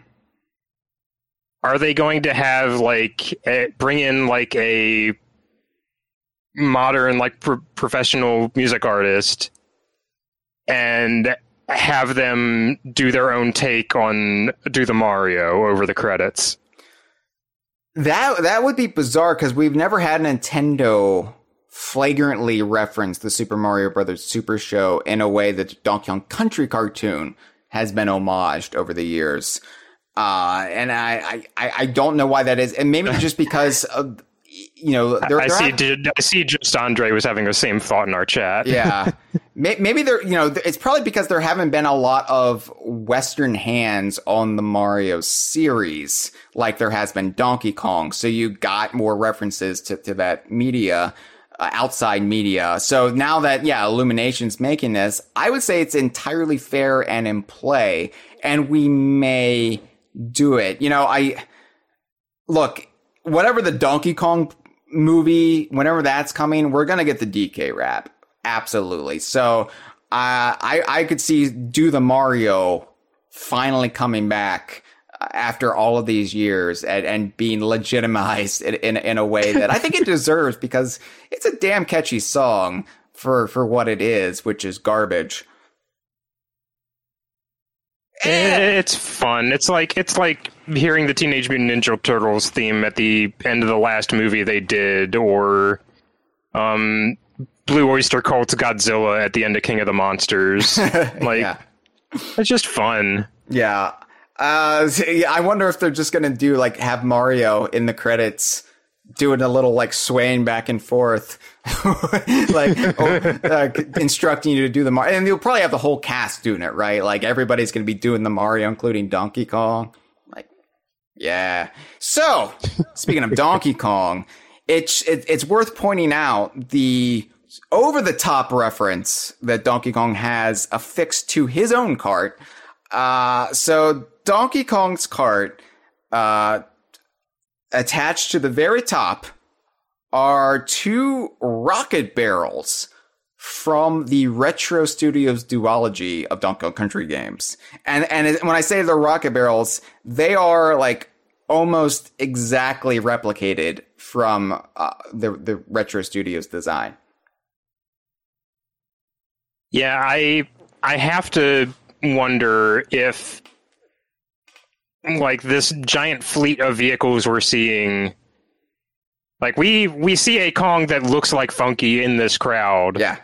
Are we gonna, like, have an establishing thing where, like, Funky is responsible for generating this armada of carts for them to drive? It's surprising that if it is Funky, and if Funky has such a pivotal role to play with leaving Donkey Kong Island, having Mario, Toad, and Peach, and an army of fucking Kongs drive across the Rainbow Road in this big dramatic, like, siege, like, you know, like you said, Immigrant Song could be playing behind this, and it would feel completely apropos.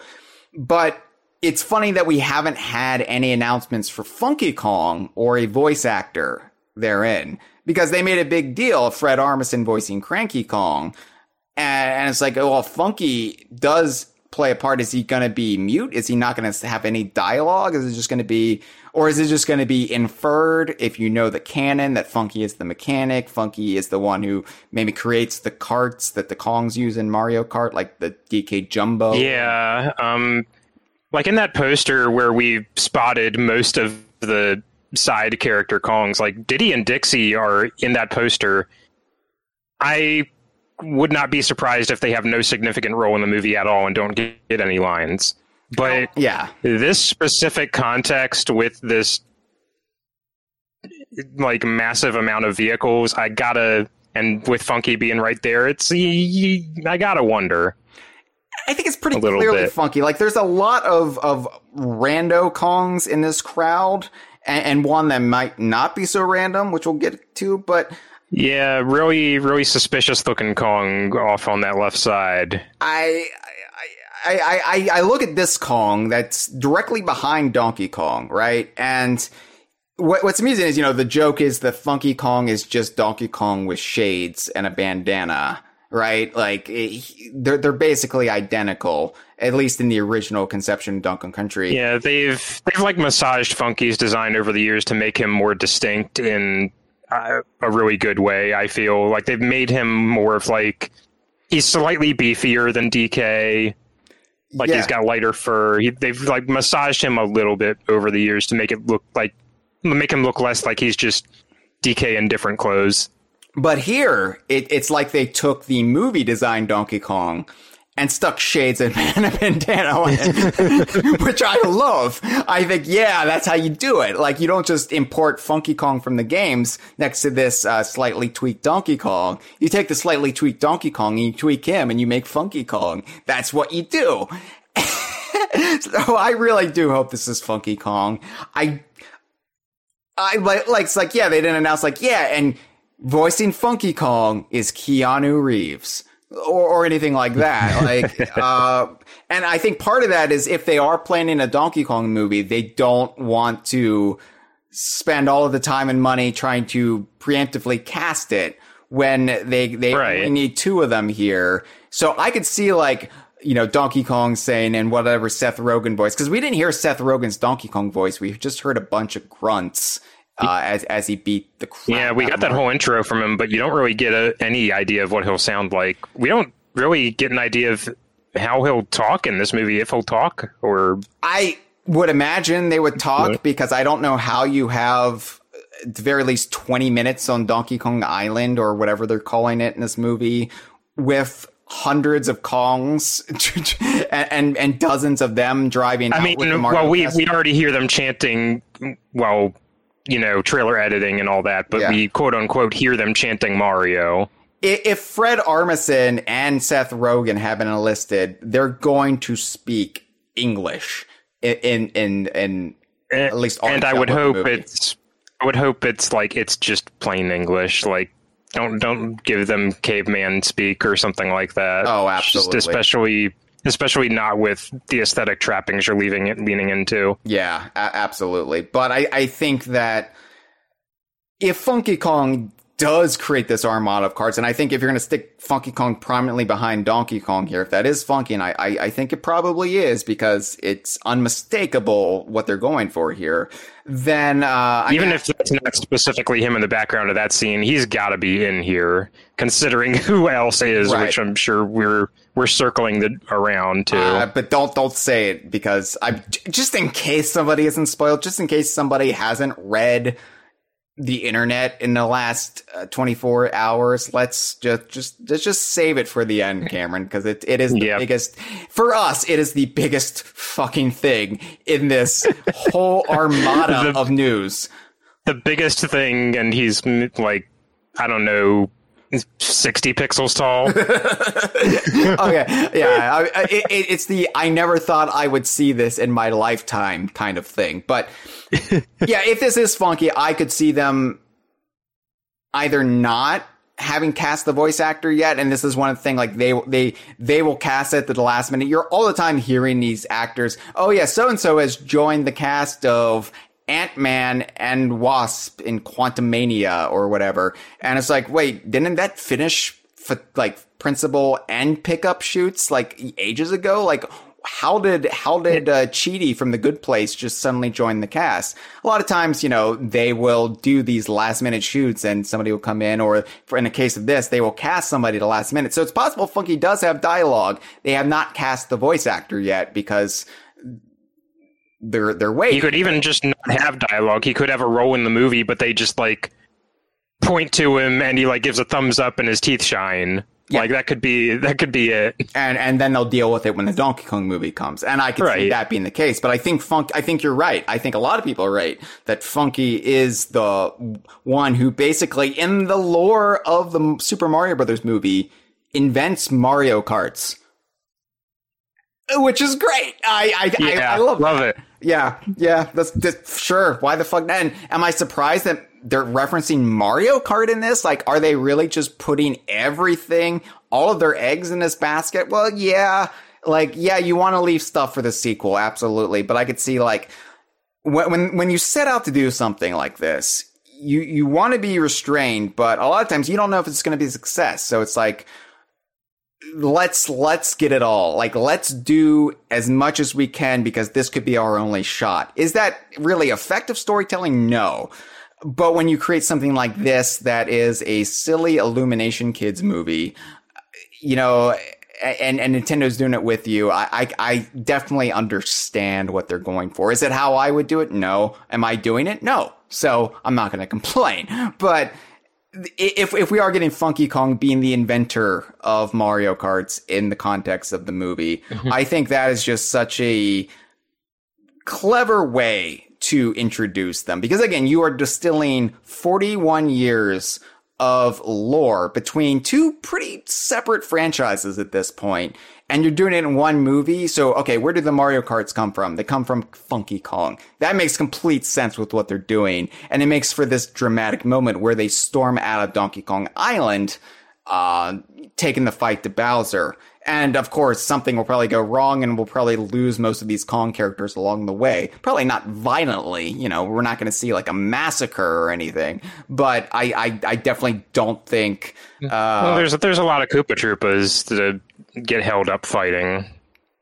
So, should we talk about Kiddy Kong? What appears to be Kiddy Kong on the very left. Yeah, whether or not this is, like, we've discussed, like, some of these could just be generic Kongs, but even if this isn't Kiddy somehow, like, this convinces me, like, he's in the character pack. This is too Kiddy-shaped a character. Okay, so there are two possible candidates for Kiddy Kong in between this scene and the poster that came out. And this one really plays into the small, weird old baby Kiddy Kong. Oh, like you would see on the action figure Kiddy Kong got in 1999 that was packaged with Donkey Kong. Like, if you're really playing up the baby aspect of Kiddy Kong, this is the design you would go with. There's one later in the poster that's a lot more giant hulking, that he at least has the head of Kiddy Kong. And that could be Kiddy Kong if you're playing into, he is an enormous baby. Oh my God, he's a monster. We hate him. If you're going to go that angle, that could also be Kiddy Kong. Either way, I think Kiddy Kong's in this. I think this is actually Kiddy Kong. They won't name drop these characters, by the way. This is going to be like, let me introduce you to Kiddy Kong. He's the cousin of my little buddy's girlfriend. He's coming along too. Why the fuck not? Yeah, I could see like a joke where they just rattle off a bunch of Kong names and think they, like Mario says, you just made that up. Yeah, well, I made a joke about like all these new Kongs having like similar rare style Kong names. I Mastodonist, I hived it, I tweeted it. I said, I suppose we better name each and every Kong here just to be safe. From left to right. Ookie, Bookie, Kooky with a K, Kooky with a C, Crappy, Nappy, Pappy, Grabby, Slappy, Shitty, Tipsy, Waggy, Shaggy, Benedict, Doobie Doobie, Nelly, Oops All Berries, Saggy, and Tim, 1 out of 23. You know, I could see a sequence like that because that is low-hanging fruit, especially if you're going to have fun with the concept of there being all of these original Kongs filling out the background. Like, let me introduce you to the army here, and some of these Kongs that are in the background here will have names, and then people will be like, is that Kong DKU Hyle and Cameron? And we'll be like, oh, don't even. Yeah, we gotta Star Wars wiki this by the end of this cycle of this movie coming out. Like every single one of these people needs a name. We'll treat them with as much canonical reverence as we do Bluster Kong. How about that? So the restraint in not seeing Bluster here. Well, also we don't really know how the rights shake out for Bluster. Was Nelvana have any legal ownership over any of the original characters? That's a good point. Yeah. So I think there's a reason why even with the references to the cartoon, we've never had Bluster directly brought into the games, and I don't think we will. All right, so there's another thing we have to point out before we move on here. Floating land masses in the background of Donkey Kong Island. As they leave Donkey Kong Island, we see like Avatar, Pandora style floating land masses, floating islands above Donkey Kong Island, or what might be Donkey Kong Island. I played DK64. I played Tropical Freeze. I played Donkey Kong Land. These are very similar. I mean, not identical, but very similar to Secret Seclusion, which of course we've said is also the location of is it Fungus Forest or Fungi Forest? Which is the Banjo-Kazooie one that was scrapped, and which is the Donkey 64 one? I can never remember, Cameron. Pretty sure it's Fungi Forest, just because that rolls off the tongue better. Oh, okay. I think Steve McCorkle from Off a Rare Gamer explained it to me that Banjo and Kazooie are a team, so it's Fungus Forest. But Fungi Forest, the Kongs go at it one at a time, so it's Fungi Forest. I think that's the mnemonic device he came up with. What a specific mnemonic device. And yet I have to use it like once a week. Yeah. So anyway, yeah, I mean, there is a floating island above Donkey Kong Island where presumably, at the very least, I was going to say 3 games take place, but also Barrel Blast Jet Race also utilizes the floating island. So it is a thing on Donkey Kong Island, whether or not the Snowmads are the ones. Tropical Freeze implies that the Snowmads are responsible for raising it with the runes, and it's been like this, it's like a watchtower over Donkey Kong Island all this time that they created, but then the Kongs turned into their own thing, chimpanzee clouds or whatever. But anyway, it's possible that's just a reference. It's just possible that they reinterpreted the Kong Island for this movie to make it like, more in tune with the mushroom world. Oh yeah, because we already saw the floating blocks, so let's have floating platforms. This whole world is like Pandora in that sense, whether or not it's unobtainium powering everything, or we're going to get into like the specifics of how the mechanics of the world work, the physics, we don't know. But here's Jeff's theory, and I've been thinking about it, especially trying to think how this trailer reconciles with the leaked promo images with the new Donk City tag on the newspaper dispenser. What if Cranky is still set up in the Brooklyn sequences? Because we know Foreman Spike is there, right? So the Mario Brothers are plumbers. Like they're not working a construction site. So how does Foreman Spike come into it? Well, what if this new Donk City tag on the newspaper dispenser, this is a little bit of my theory too, and I'm going to marry it to Jeff's theory. What if that is tagged on the news because there was an escaped gorilla in Brooklyn from the zoo, right? And somebody says this is no longer, like, maybe the gorilla is called Donkey Kong. The zoo people named it. And so they're like, this is no longer New York City. This is New Donk City because the gorillas are in control now. Anyway, the gorilla takes over Foreman Spike's construction site. And we have this little sequence where Mario somehow gets in the middle of it. Maybe Donkey Kong grabs Mayor Pauline, mayor of Brooklyn, or no, because there's a mayor of New York City. I don't know. Pauline is whatever, community organizer in Brooklyn. Donkey Kong grabs her, climbs to the top of the construction site. We have this little pastiche of the original arcade Donkey Kong, and something happens to the construction site. It's a wrecking crew after all, right? So the construction site falls apart, and somehow Donkey Kong and a bunch of the girders from the construction site fall through the portal to the mushroom world.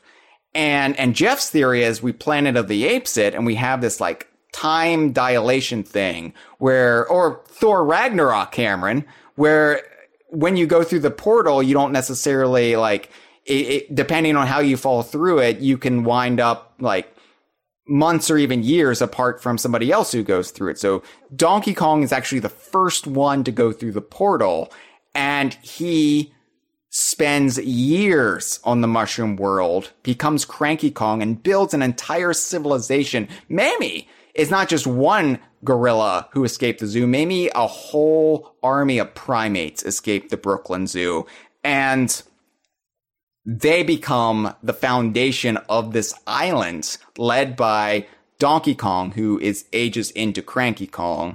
And that is the origin point for, if not Donkey Kong Island, then the Kong Island we see in this movie. What do you think about that theory? It could happen. It could happen. But also, I'm not prepared for any of us to be right about anything in this movie. No, I've been wrong anymore. I've been wrong about half the time now. I got Brooklyn right. I got the fact that it was going to be an origin story right. So far I've been completely wrong about Donkey Kong, but I really like Jeff's theory. And we do see the girders incorporated into the Coliseum, which make no logical sense, but we know Foreman Spike's coming. We know there's going to be something to do with him. So, yeah, Yeah, the only predictions I have are fairly lower stakes. Like I'm wondering if the way that they get down that pipe is that they get a call to. There's a shot of Mario fixing a sink in the trailer. Well, I'm thinking maybe that's Pauline's. There's been a footage that's been in a international trailer that just popped up tonight, showing Mario and Luigi in the sewers, very reminiscent of the original Mario Brothers, Sand Super. So I think we're definitely going to get the sequence where they go into the sewers of Brooklyn and there's Koopas coming through, and that's going to set it up. But I'm predicting Pauline's complaining like her water pressure isn't coming through her pipe, so they go down to see what the obstruction is, and it's you got turtles. I could even see them, like, Pauline meets them because they free her from Donkey Kong, and this, like, cascading army of Kongs that have escaped from the zoo, making it New Donk City, right? And Pauline's like, thank you so much. You say you're plumbers? Oh, good, because my sink doesn't work right. And then they go to Pauline's, and then they're like, this is odd. What's going on? We need to investigate deeper. And they go into the sewer, and boom, Koopas. Yeah, I don't know. That's convoluted. That's a bit much. But like you said, we can't really rule anything out at this point. And it would be sort of like, again, a monkey's paw situation where, like, we told you the Kongs are from our Earth. But Donkey Kong Island is in the mushroom world. Like, the more I thought about, like, why they made the choice they did, I think it makes sense from a movie pacing perspective to put a conflict with Donkey Kong, like, toward the middle. Oh, yeah. If that's indeed where this is. You likened it to a mid-boss in a video game, but it is just like you have to have an obstacle for the protagonist to overcome early. You gotta have, like, a warm-up fight that, like, creates conflict, creates stakes, but, like, stakes that you know aren't as dire as Mario fighting Bowser. Exactly. I'm surprised how prominent it is, how much of the movie seemingly takes place with this this whole, like, let's go to the Kong's Island and rally them. And, like, I'm surprised that seemingly does take up a bulk of Mario and Peach and Toad's journey in the movie. But yeah, I'm game to see what happens. Whatever happens, again, remember that this is not supposed to be a definitive chronicling, a definitive history of Mario and Donkey Kong. Like I said, this is an adaptation distilling the high points of most of the history down to a 90-minute kids movie. So, like I said, they're getting in as many references as they can, but there still has to be an economy of plot, of storytelling that must be adhered to, that must make sense. And so you're going to have, like, some grabs and pulls here and melding. What it makes, like, if Funky Kong does create Mario Karts, that's the kind of thing we're going to see. Yeah. That's not the lore in the games, but for a 90-minute... This movie, we also, like, the runtime is supposed to be, like, about an hour and a half. Yeah. There's not a lot of room for bloat there. No, except in Donkey Kong's new design. So yeah, I mean, just chillax, everyone. Chill. Like, this is fun. It's going to be fun to see how they reinterpret the continuity. Will that stop DK Vine from saying that Donkey Kong Island is part of the Rare Archipelago? Absolutely not. I'm going to keep banging that bongo. I mean, that's practically, does that need to be a thing in this movie where, like, Banjo and Conker aren't really in the equation? Yeah, probably not. Exactly. If you're going to have a 90-minute movie, you can't make it so convoluted that you're going to get into, well, no, but Mario interacted with Donkey Kong before he fell through the warp pipe, which means that Donkey Kong must exist on the real Earth, and that makes sense when you factor in how Banjo-Kazooie and Conker spun out of Donkey Kong. Like, no, shut up! We're writing a movie! What are you doing? Go home, nerd! Look, I always bring up this comparison for why I had issues with the Donkey Kong Country cartoon as a kid, and why I would probably be a little bit warmer to it as a more well-reasoned adult. But I can't because I was introduced to it as a kid. You know, a lot of Lord of the Rings fans who are purists for the works of Tolkien didn't like Peter Jackson's movies. And one of the things they didn't like was that, they completely removed the character of Tom Bombadil. And Tom Bombadil is this character the hobbits meet early on in Fellowship of the Ring. And he has nothing to do with the rest of the trilogy. In fact, it seems like a complete aberration of storytelling. And that might work in a series of prose novels that create one big interconnected story, and you flesh out the world in the annotations and the appendices and stuff like that. But for a movie, get that shit out of here. Tom Bombadil would just confuse things. And they moved like where Saruman died to the beginning of Return of the King in Isengard rather than at the end in the Shire. And it works for the movies. But you got the purists who hate it.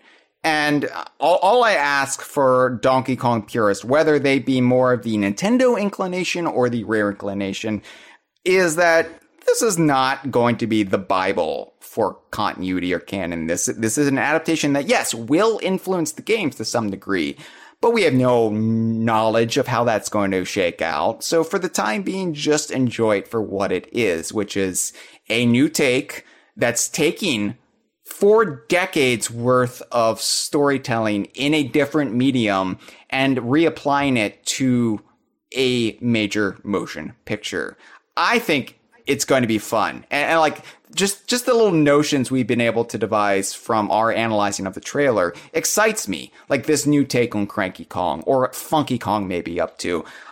As a Donkey Kong fan, I'm not looking for an absolute recreation of what I have in the video games. Because guess what? I can play the video games anytime I want and get my purest form of Donkey Kong canon. This is going to be something else completely, and I'm excited to see what they do with it. Yeah, it's a ride to enjoy no matter how things shake out. And I mean, like, look at all these Kongs. Come on, I got everything I need right here. So, funny story, Cameron. I was winding down for the night.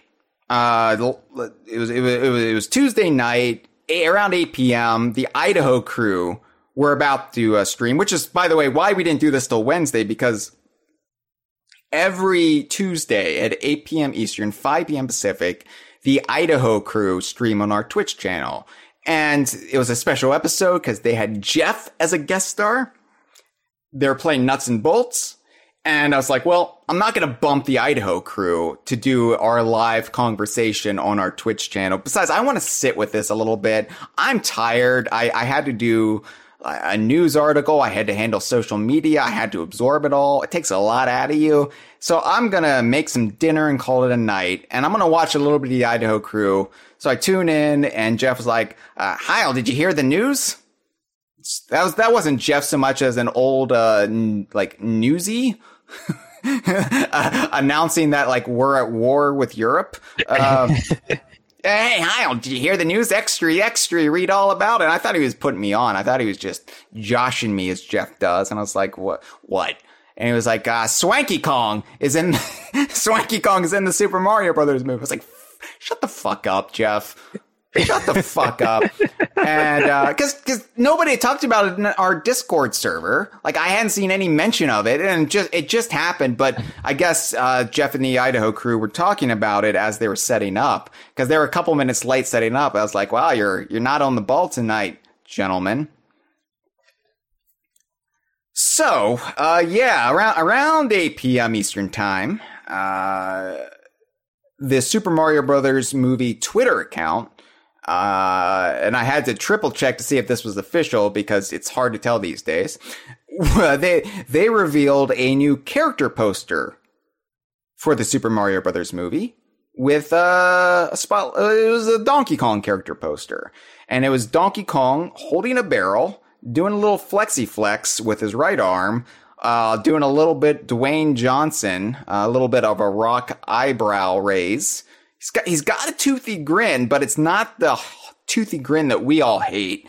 It's more of a smirk. Yeah. It's more of a... Yeah, I don't hate DK with teeth on principle. I just want it to be a natural expression that he's making with them, and this is. Yeah, exactly. Like, we are stigmatized a little bit, Cameron, because we at DK Vine popularized the term in the fandom, toothy grin jackass. And we think like any depiction of Donkey Kong with teeth we don't like. We like the gummy, rare smile. And it's like, no, I like Donkey Kong with teeth well enough. I just want it to look natural. I don't want it to look like he got Jokerized. And I think to Mario Kart DS as the absolute bottom of the barrel, pun intended. Oh, it 100% is. Yeah. But even Mario Kart 8, at times, you're just like, tone it down, Donkey Kong. The Mario Kart team I think, is probably the worst offender with this. But this is fine, and even the teeth, which are a little bit too white for a gorilla, they still look like teeth. I can still recognize them as teeth and not chiclets that he glued to his mouth as like a prank bro. I don't know. I like this. You get a really good shot of his bare chest in this, and this is the first time I think I've ever thought or considered the possibility that Donkey Kong doesn't naturally have a hairless chest, that he waxes or shaves it, because it looks like he waxes or shaves in this movie. It also doesn't have a belly button. Doesn't have a belly button. I guess the belly button is covered with fur. It's like the fur covers more of his torso than we typically see, but. Yeah, it almost looks like he, you know how some skeevy people with chest hair, they shave a heart in their chest or something when it's time for sexy times? It's kind of like what it looks like here. It looks like Donkey Kong shaved a heart in his chest for sexy times. Sexy times being beating up Mario, which I guess would be sexy times for Cranky. Anyway, yeah, it's a good poster. And I would like to sit here and talk about how Donkey Kong looks, but we've probably spent 45 seconds in the last 24 hours talking about how Donkey Kong looks in this poster, and we've spent 14 to 18 hours talking about some of the characters underneath his armpit. Yeah, so these are mostly in this crowd shot because he's got the whole like Coliseum behind him. Yeah. It's mostly, I think, generic crowd filler Kongs like what we see in the trailer. But mostly. In one tiny corner, there is a lineup of very important Kongs. It's the VIP section, too, because that's where God Emperor Cranky Kong is seated. They're all sitting next to Cranky Kong. And Cranky, of course, is dressed like he is in the trailer, so we know it's him. And we know there's no ambiguity there. It is Cranky Kong. And who is next to Cranky Kong? Well, let's start with the least surprising and go from there. Diddy Kong is right next to Cranky Kong, to his left. And Diddy has a little bit of a tweaked design himself. It's still more recognizably Diddy than not. I mean, it's clear that it's Diddy. Look, there's no question that this is supposed to be Diddy. It's clear that this is Diddy, even though we're looking at like a tiny, heavily JPEG artifacted Diddy. Yeah, I mean, we had to blow this up and analyze this, but it's Diddy. He's got his red cap. He's got his tank top, red shirt with the stars on it. It looks like his clothes are slightly different, but not in a way that we can quite tell just yet. So we've analyzed this in a DK Vine Inner Circle, and I think the thinking is it's more of a jersey than it is his traditional tank top. But it's hard to tell again because it seems to be different, but it's hard to tell exactly what it's supposed to be conveying. We do know there's more yellow accenting on the edges of his shirt, like where the shirt ends at the bottom, at the sleeves, and at the collar. There seems to be lines of yellow there to kind of fill it out a little bit more. This came up in a discussion I was having with our friend Karate Joey. Do you think Diddy's hat will have the Nintendo logo on it? I don't think so.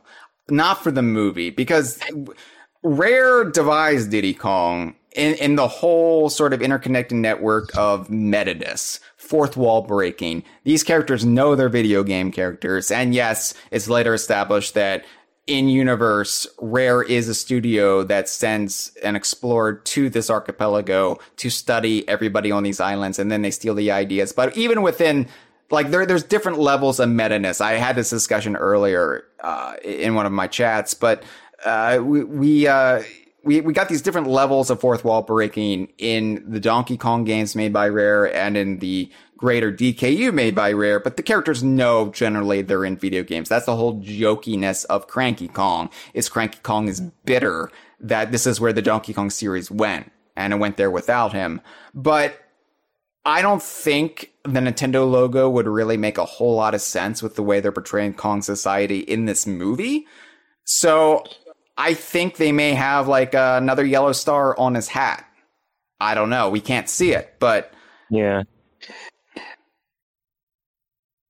Speaking of characters with slightly different clothes, immediately next to Diddy is Dixie. Yeah, and again, if you couldn't figure out this was Diddy just by the context of it being clearly Diddy, seeing a pink beret monkey right next to him, you're like, oh my god, it's Diddy and Dixie! They're there together! Yay!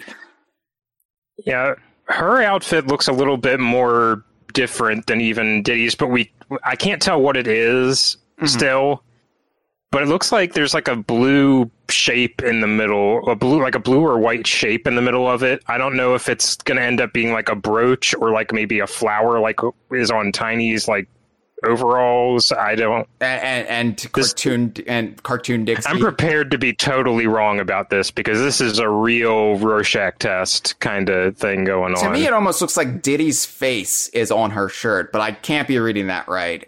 Like you said, it's a Rorschach test, and most of the times when I look at an ink blot, I see Diddy Kong. So there you go.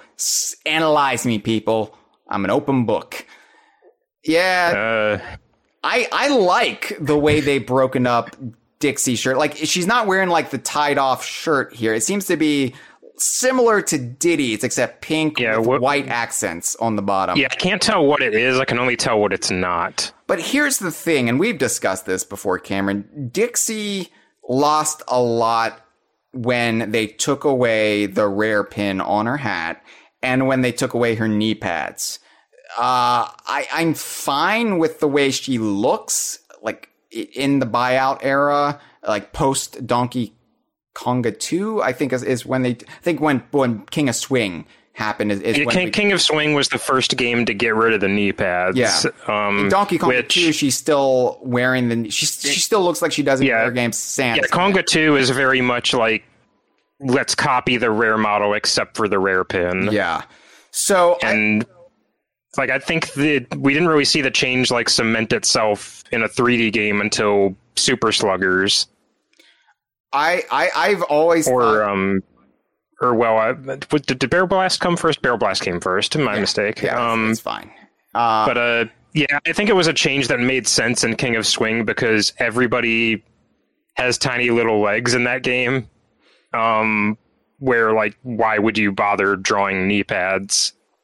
Yeah. But I think her design got a little bit visually unbalanced when they kept that decision going forward. So I'm going to say something controversial here, Cameron. For all of the hemming and hawing I did about Donkey Kong's new design,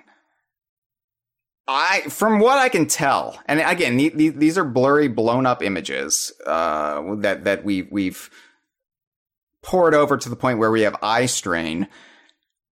I really like the way they look, Diddy and Dixie, and I would be fine if this is the way they looked in games going forward.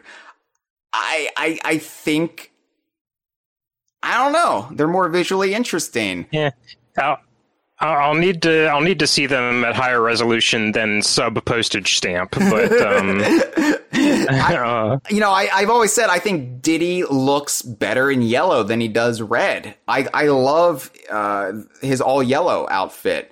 The important thing to me is like both characters, even at this size and this like obscured by artifacting, read perfectly. Like, yeah, that's Diddy, and that's Diddy as I know him. Yeah, that's great. But yeah, I like that Diddy has more yellow in his clothes. I like that Dixie has something going on. I think white suits her. Yeah, let's try this on for size. Okay. Will we even see them in the movie, or is this just going to be the extent of it? Is it just in the crowds and put specifically in the poster, but are we not actually going to interact with them or have them acknowledged in the movie? That's a real possibility. So we talked around it long enough, Hyle. I think it's time. Yeah, okay. You're right. You're right. Let's talk about whether or not that's supposed to be Donkey Kong Jr. beneath Diddy and Dixie. So this has been something that's... So I shared this on Twitter and I said, oh my God, it's blank Dixie and Diddy. And people were like, Cranky's right next to them. And I was like, Cranky was in the trailer. What are you talking? And then people were like, and Donkey Kong Jr. Donkey Kong Jr. is back. Cameron, do you think this is supposed to be Donkey Kong Jr.? I don't know. You've thrown me for a loop. I did not have this. This conversation completely threw me by. Are people saying that's Junior? Yeah. I mean, some people. Some people are saying. Are they talking about the guy below Diddy who looks like the applause plush of Donkey Kong? Yes. No, he'd have a J on his shirt. Why would he not? Well, okay. So here's my thinking on it. Like I've said before on the topic of Donkey Kong Jr., I do not think Nintendo is going to want anybody to approach the topic of Donkey Kong Jr. except in the context of, there was a game in the 80s called Donkey Kong Jr. and we, he appeared in some things. Here is a retro sprite of Donkey Kong Jr. Don't think about it. So I think, as Sean's rightly putting in the chat, it's not even a leotard. This is a shirt. Yeah, it's a design massaging aside. Like DK Jr. only has a few things that can identify him. Yeah, and this is not any of them. I can see where people are jumping off from, and I think there might be some visual inspiration from Donkey Kong Jr., but I don't think Donkey Kong Jr. is supposed to be this Kong. I don't think Donkey Kong Jr. is going to be in this movie. The only way Donkey Kong Jr. is going to be in this movie is if the modern Donkey Kong is indeed Donkey Kong Jr., and Nintendo's never going to answer that. So, yeah, it's not Donkey Kong Jr. At least it's not explicit like Diddy, Dixie, and our mystery Kong that we're skirting around is. But also, to the left of this mystery Kong, I want to address the other plausible candidate for Kiddy Kong. What do you think, Cameron? Do you think this big, beefy dude wearing blue, not a onesie, not pajamas, but it's very evocative of Kiddy Kong to some degree? Even the head looks more like Chunky not wearing a hat to me, but I don't think it's either of them. I think if Kiddy Kong is supposed to be referenced, it's the character, it's the little baby in the cart on the Rainbow Road sequence.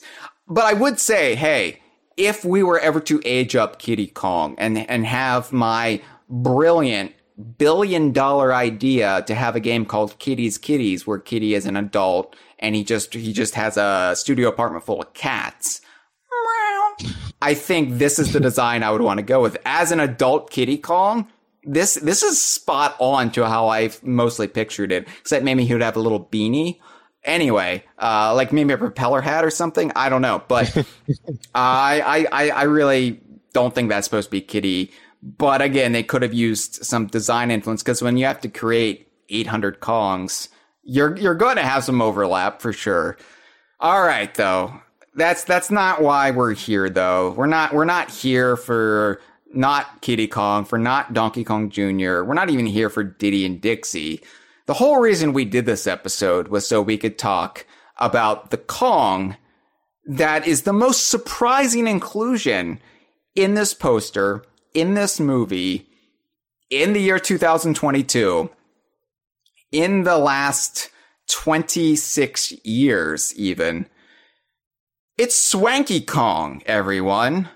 Your old pal Swanky Kong has been referenced in the poster for a major, big budget Hollywood animated CGI movie. Yeah, specifically wearing his like carnival barker checkered vest. I mean, black pants, and when puffy white shirt. When you look at all of the overlap for a lot of these made-up Kongs, you got a lot of bucket hats. You've got a lot of like just this Kong is wearing a shirt, and it's just the type of shirt. This is so specifically Swanky Kong, and the fact that he's right next to Dixie Kong. I mean, and he's wearing his Donkey Kong Country 3 clothes, and he's also doing this thing where like all the other Kongs are cheering. They're cheering on Donkey Kong, and Swanky is almost doing a version of Donkey Kong's pose here. He's kind of flexing. He's got his fist out like he's cheering, but he's like also like mimicking a fighting pose. Like, yeah, Donkey Kong, put him up. I foresee like two roles. Like, do you think like Swanky is like going around taking sports bets on who's gonna win the fights? I feel like it's a Swanky Kong thing to do. Oh, for sure. Swanky Kong has a lot of money in this, and I'd say the other thing you could do is announce for the fight, but like I don't think he's gonna have that big a role in this movie. Obviously, Micro Buffer from off of Donkey Kong 64 is going to be doing that, Cameron. No, Swanky can hold Micro Buffer. Look, if you think it's not possible that they would bring back Micro Buffer, I did not think it was possible they would bring back Swanky Kong for this up until 24 hours ago. Can we point out, too, he's got hair. He's got a full head of hair. Yeah, it's just like a merged design, like DKC3 look, except for he doesn't have the hat. Yeah, I think what they did was they took the bowler hat from Donkey Kong Country 3, and they approximated that with this greasy toupee from Donkey Kong Country 2 that's only on his in-game sprite. That's not on the renders, but he's clearly got a greasy toupee. Or we call it a greasy toupee just because Swanky Kong ordinarily appears without this full head of human hair in the rest of the game. So I'm assuming this is a toupee because looking at some of the other Kongs that seem to present as male in this crowd, they seem to follow the rare style of, like male Kongs have just styled fur and, female Kongs have inexplicably human hair. And Swanky Kong's always been the one to break that mold. I know like later games like Jungle Beat sort of blurred that, but, and also if you're old, you can do like Cranky and have inexplicable like balding, reverse male pattern baldness. I don't know what you'd call what he's got going on. Yeah, your hair grows in, but it's only the crown, as if you were balding, but you were never bald. But you still have hair all over the rest of your body. Yeah, don't think too much about it, Cameron. So yeah, I like the way Swanky looks. Like he doesn't look as skeevy as I would like, but it's Swanky Kong in a movie in 2022. Yeah, I'm not going to complain much about this. Oh my god. I don't know. I'd say appearing like a cryptid in like a death combat arena is pretty suspicious. So I'm going to just predict that no, Swanky Kong will have no role in this. This is just a little Easter egg for the hardcore weirdos like us. Here's the thing, though. If Swanky Kong, because we're saying maybe Funky Kong will be voiced in this movie, and I threw out Keanu Reeves. Let's say Swanky Kong has a line. Who would voice him?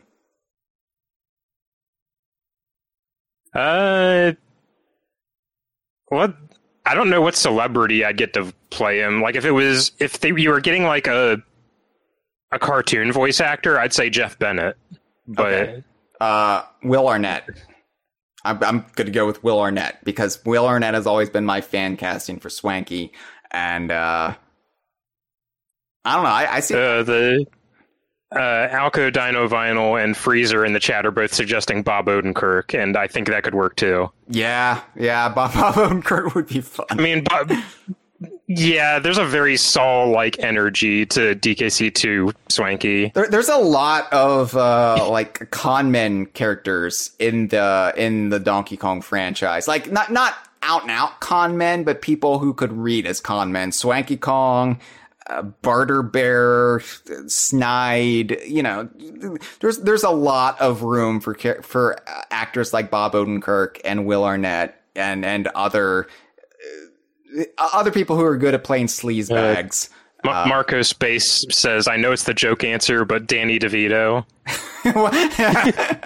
You know what? I don't care who he plays. Put Danny DeVito in this movie. Danny DeVito would have been a good pull for Cranky Kong, weirdly enough.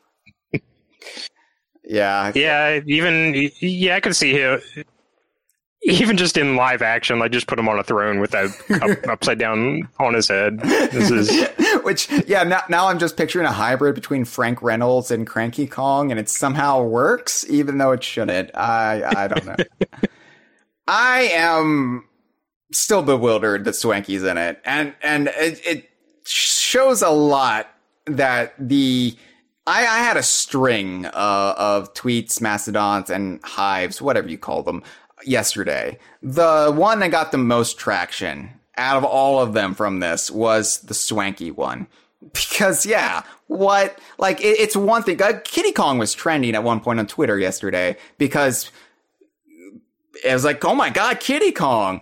But my own personal metrics, it was Swanky that moved the needle the furthest. And I think that's just because of, it's surprising to see Kitty Kong in this.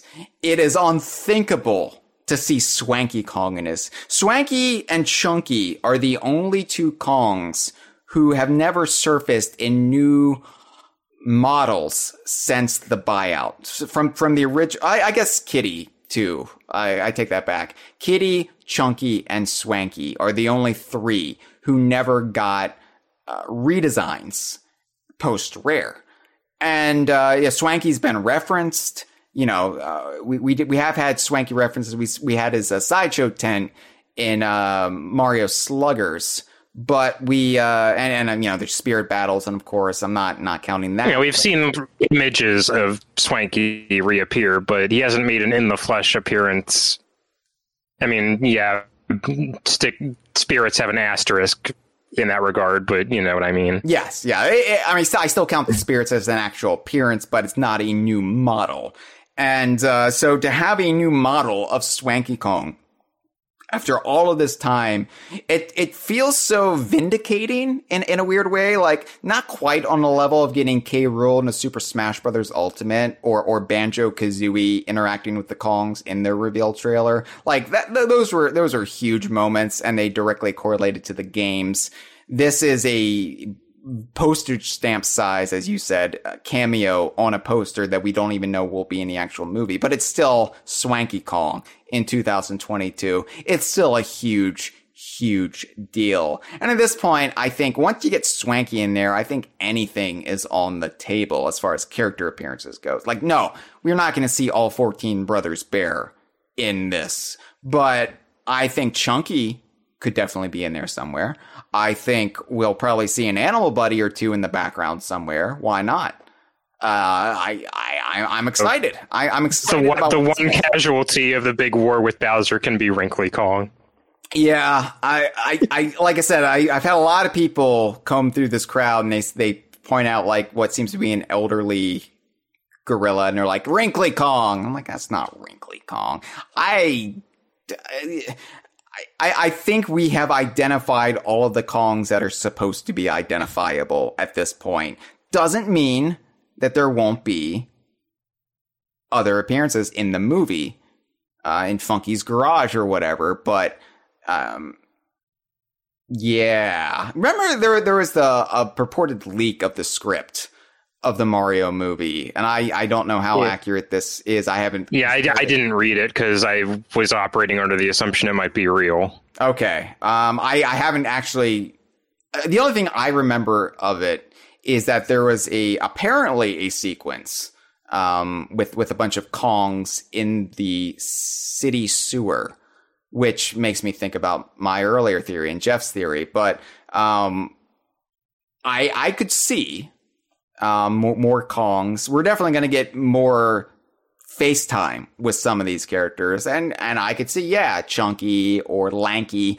A lot of people have been thirsting for Lanky in the last 24 hours. You see, I wouldn't think to see Swanky back before I see Lanky. And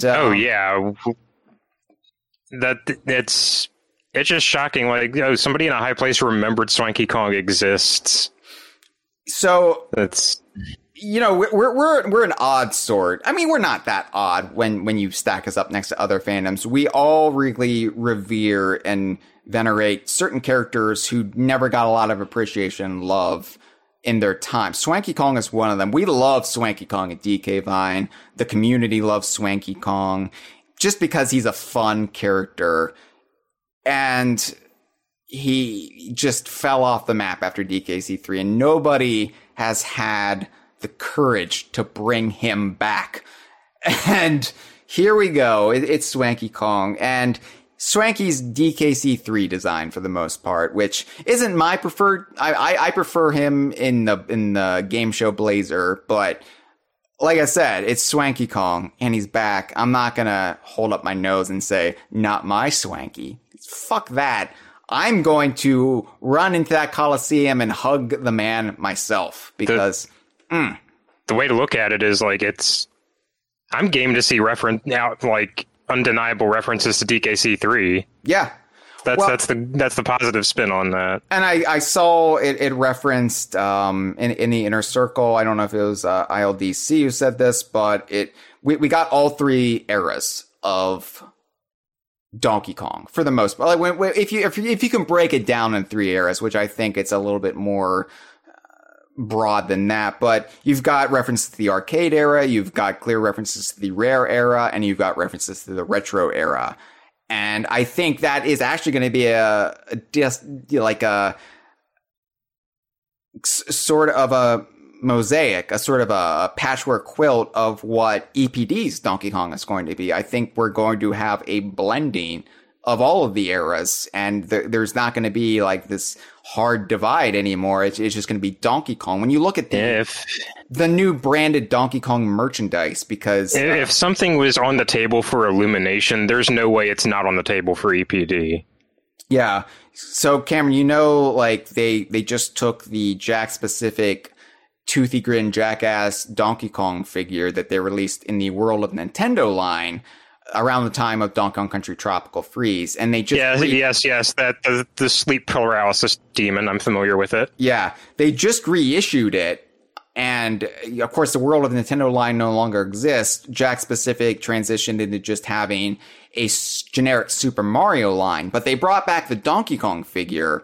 And it has its own branded box. It's not in the Super Mario line. It's using Donkey Kong as the brand. And this is actually the same iconography we've seen in a couple others. They did this big plush DK barrel the other year, and it's got the same branding on its tag of it's Donkey Kong, the Donkey Kong logo, juxtaposed against a retro era jungle, the retro era Congo jungle. So I think that really epitomizes what Donkey Kong is going to be under EPD.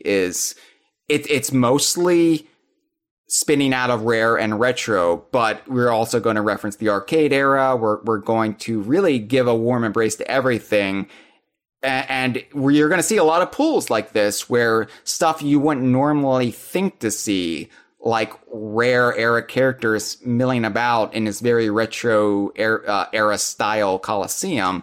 You're going to see stuff like that in the future of Donkey Kong. I think everything is suddenly on the table again, regardless of how Nintendo usually operates.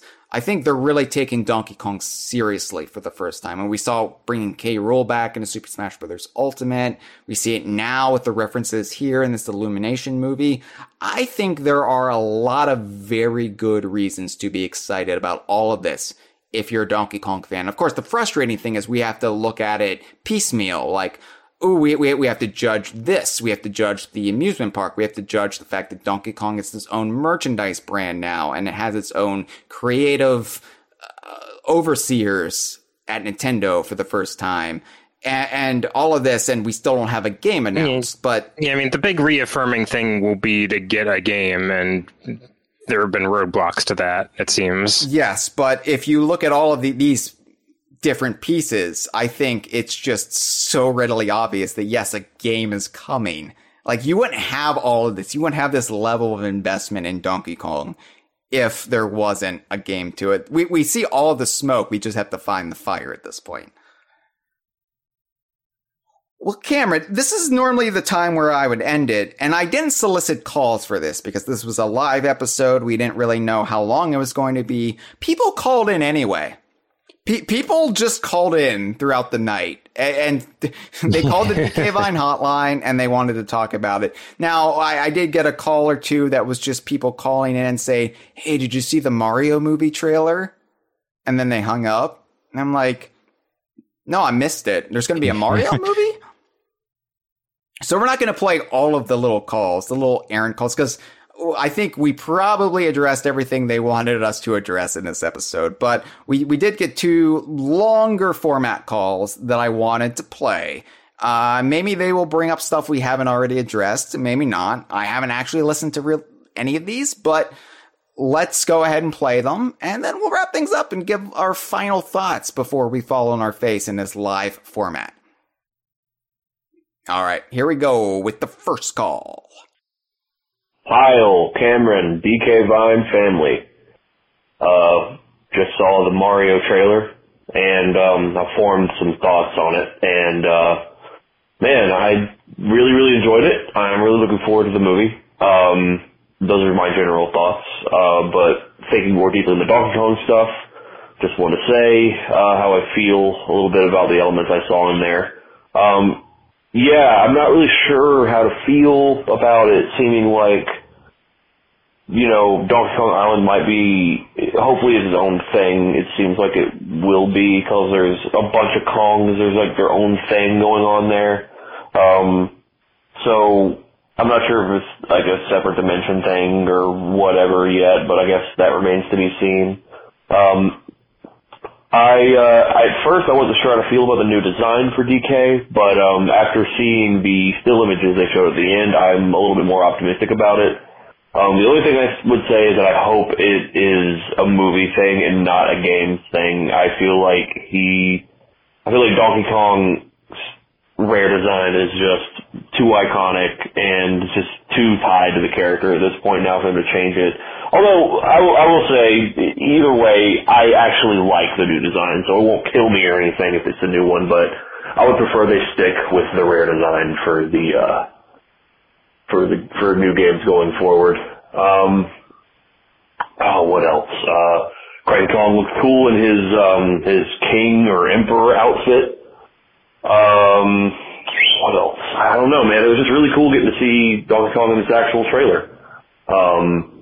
And I just really excited for the film. Hope I didn't ramble too much, but we're looking forward to hearing what you guys have to say about it. And yeah, I guess we'll see what happens. You guys have a great night, and yeah, see you later. Well, thank you for the call. Yeah, I think everybody kind of likes Cranky Kong's design in this. I think for all of the debate we might have about the interpretation and about the new look for Donkey Kong in this, people love Cranky Kong.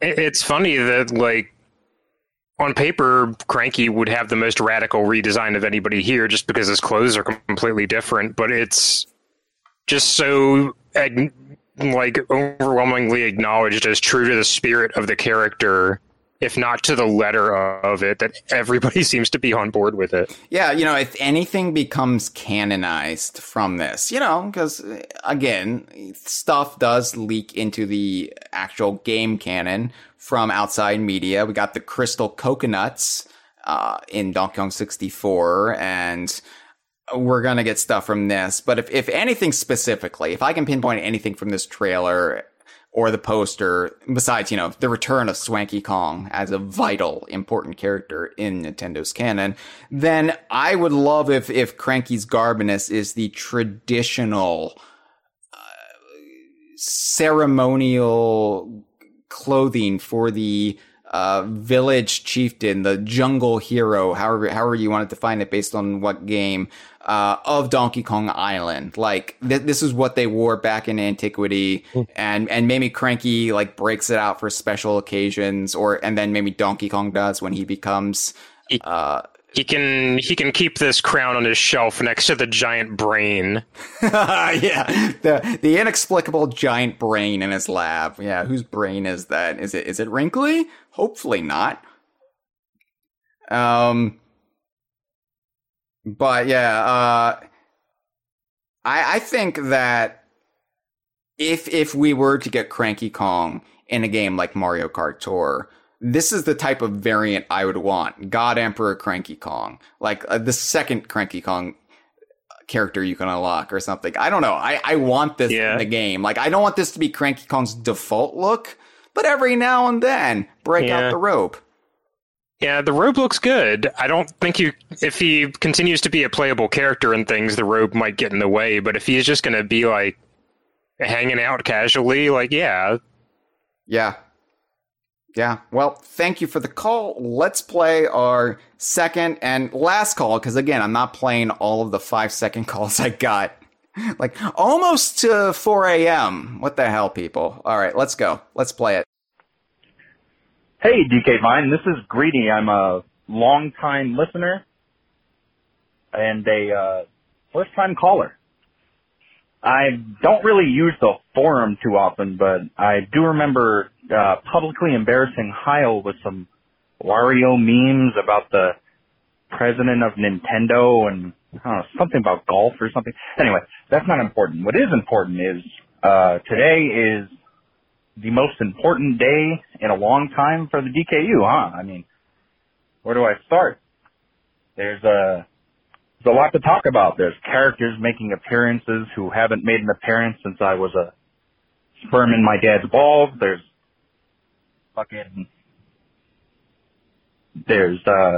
redesigns. There's the question of whether or not this movie is DKU or whether it's too early to say or whether that's out of the question or, blah, blah, blah, yada, yada, yada. I guess since I only have time for one phone call and a bunch of people are probably going to be calling in for this one, I'll narrow it down to one question. So, like, has there always been this, I've always had this headcanon that Donkey Kong and Cranky and all of them are in this, like, royal king, emperor, like, leader, chief executive officer, perhaps, the CEO of Kong, a leadership position. I don't know if that's true. Maybe it's not. But I'd like to hear what you guys think because this is sure an interesting take on it. I mean, I don't think I've ever seen Cranky Kong sit in anything other than a rocking chair. I mean, he deserves it. He's lived long enough to enjoy sitting back with a crown on his head, watching his mortal enemy get the shit kicked out of him by his offspring. But I don't know. What are your thoughts on this whole take? Are like the Kong's royalty in DK Island? Do they own the island? Are they the rulers? Is it like a dynasty? The dynasty of Kong? Anyway, I'll leave you that one. Looking forward to more from what I guess is now this renaissance. Kongs? Maybe? I don't know. We're workshopping. Nothing was ever going to be as good as 2018. Oh, thank you for the call. I guess we're going to be talking about Cranky Kong some more. Well, really quick. Everybody loves Cranky. Yeah. And why not? As he sits smugly next to Princess Peach eating a banana.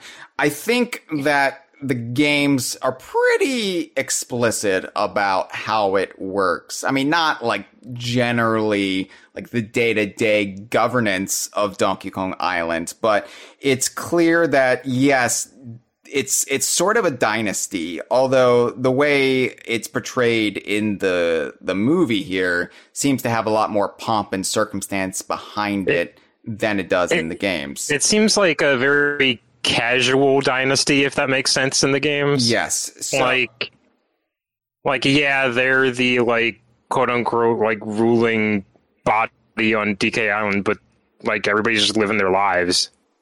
Yeah, it's referred to in one of the Smash Brothers trophy descriptions as, I've already used this terminology, the village chieftain. Now, DK King of Swing has the Jungle Jam tournament to decide who gets to be the jungle hero. And I've always taken that in my own fan interpretation of that to be where Cranky Kong officially passes the torch to Donkey Kong, and Donkey Kong becomes the village chieftain, if you will. But even if you look at things which gives some more stakes to K. Rool ruining it. Right. Even if you look at things like Donkey Konga 2, you actually get to visit the Hall of Records on Donkey Kong Island, and there are numerous statues of what is surmised to be the past proprietors or village chieftains of Donkey Kong Island, the Guardians, and they're all looking virtually identical to Donkey Kong, just rows and rows of statues down the generations.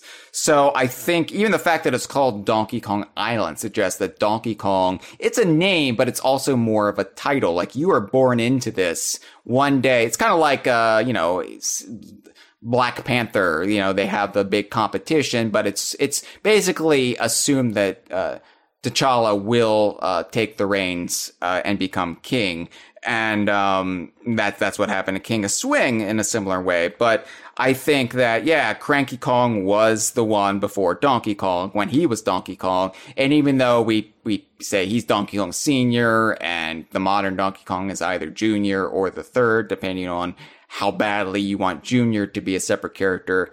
There's probably Donkey Kongs before that, and it just whether they're all the same family or not, I don't know. But the even the face on the island in the games might not be even young Cranky. It might be someone generations ago, like back during the era of the Tiki Tak tribe.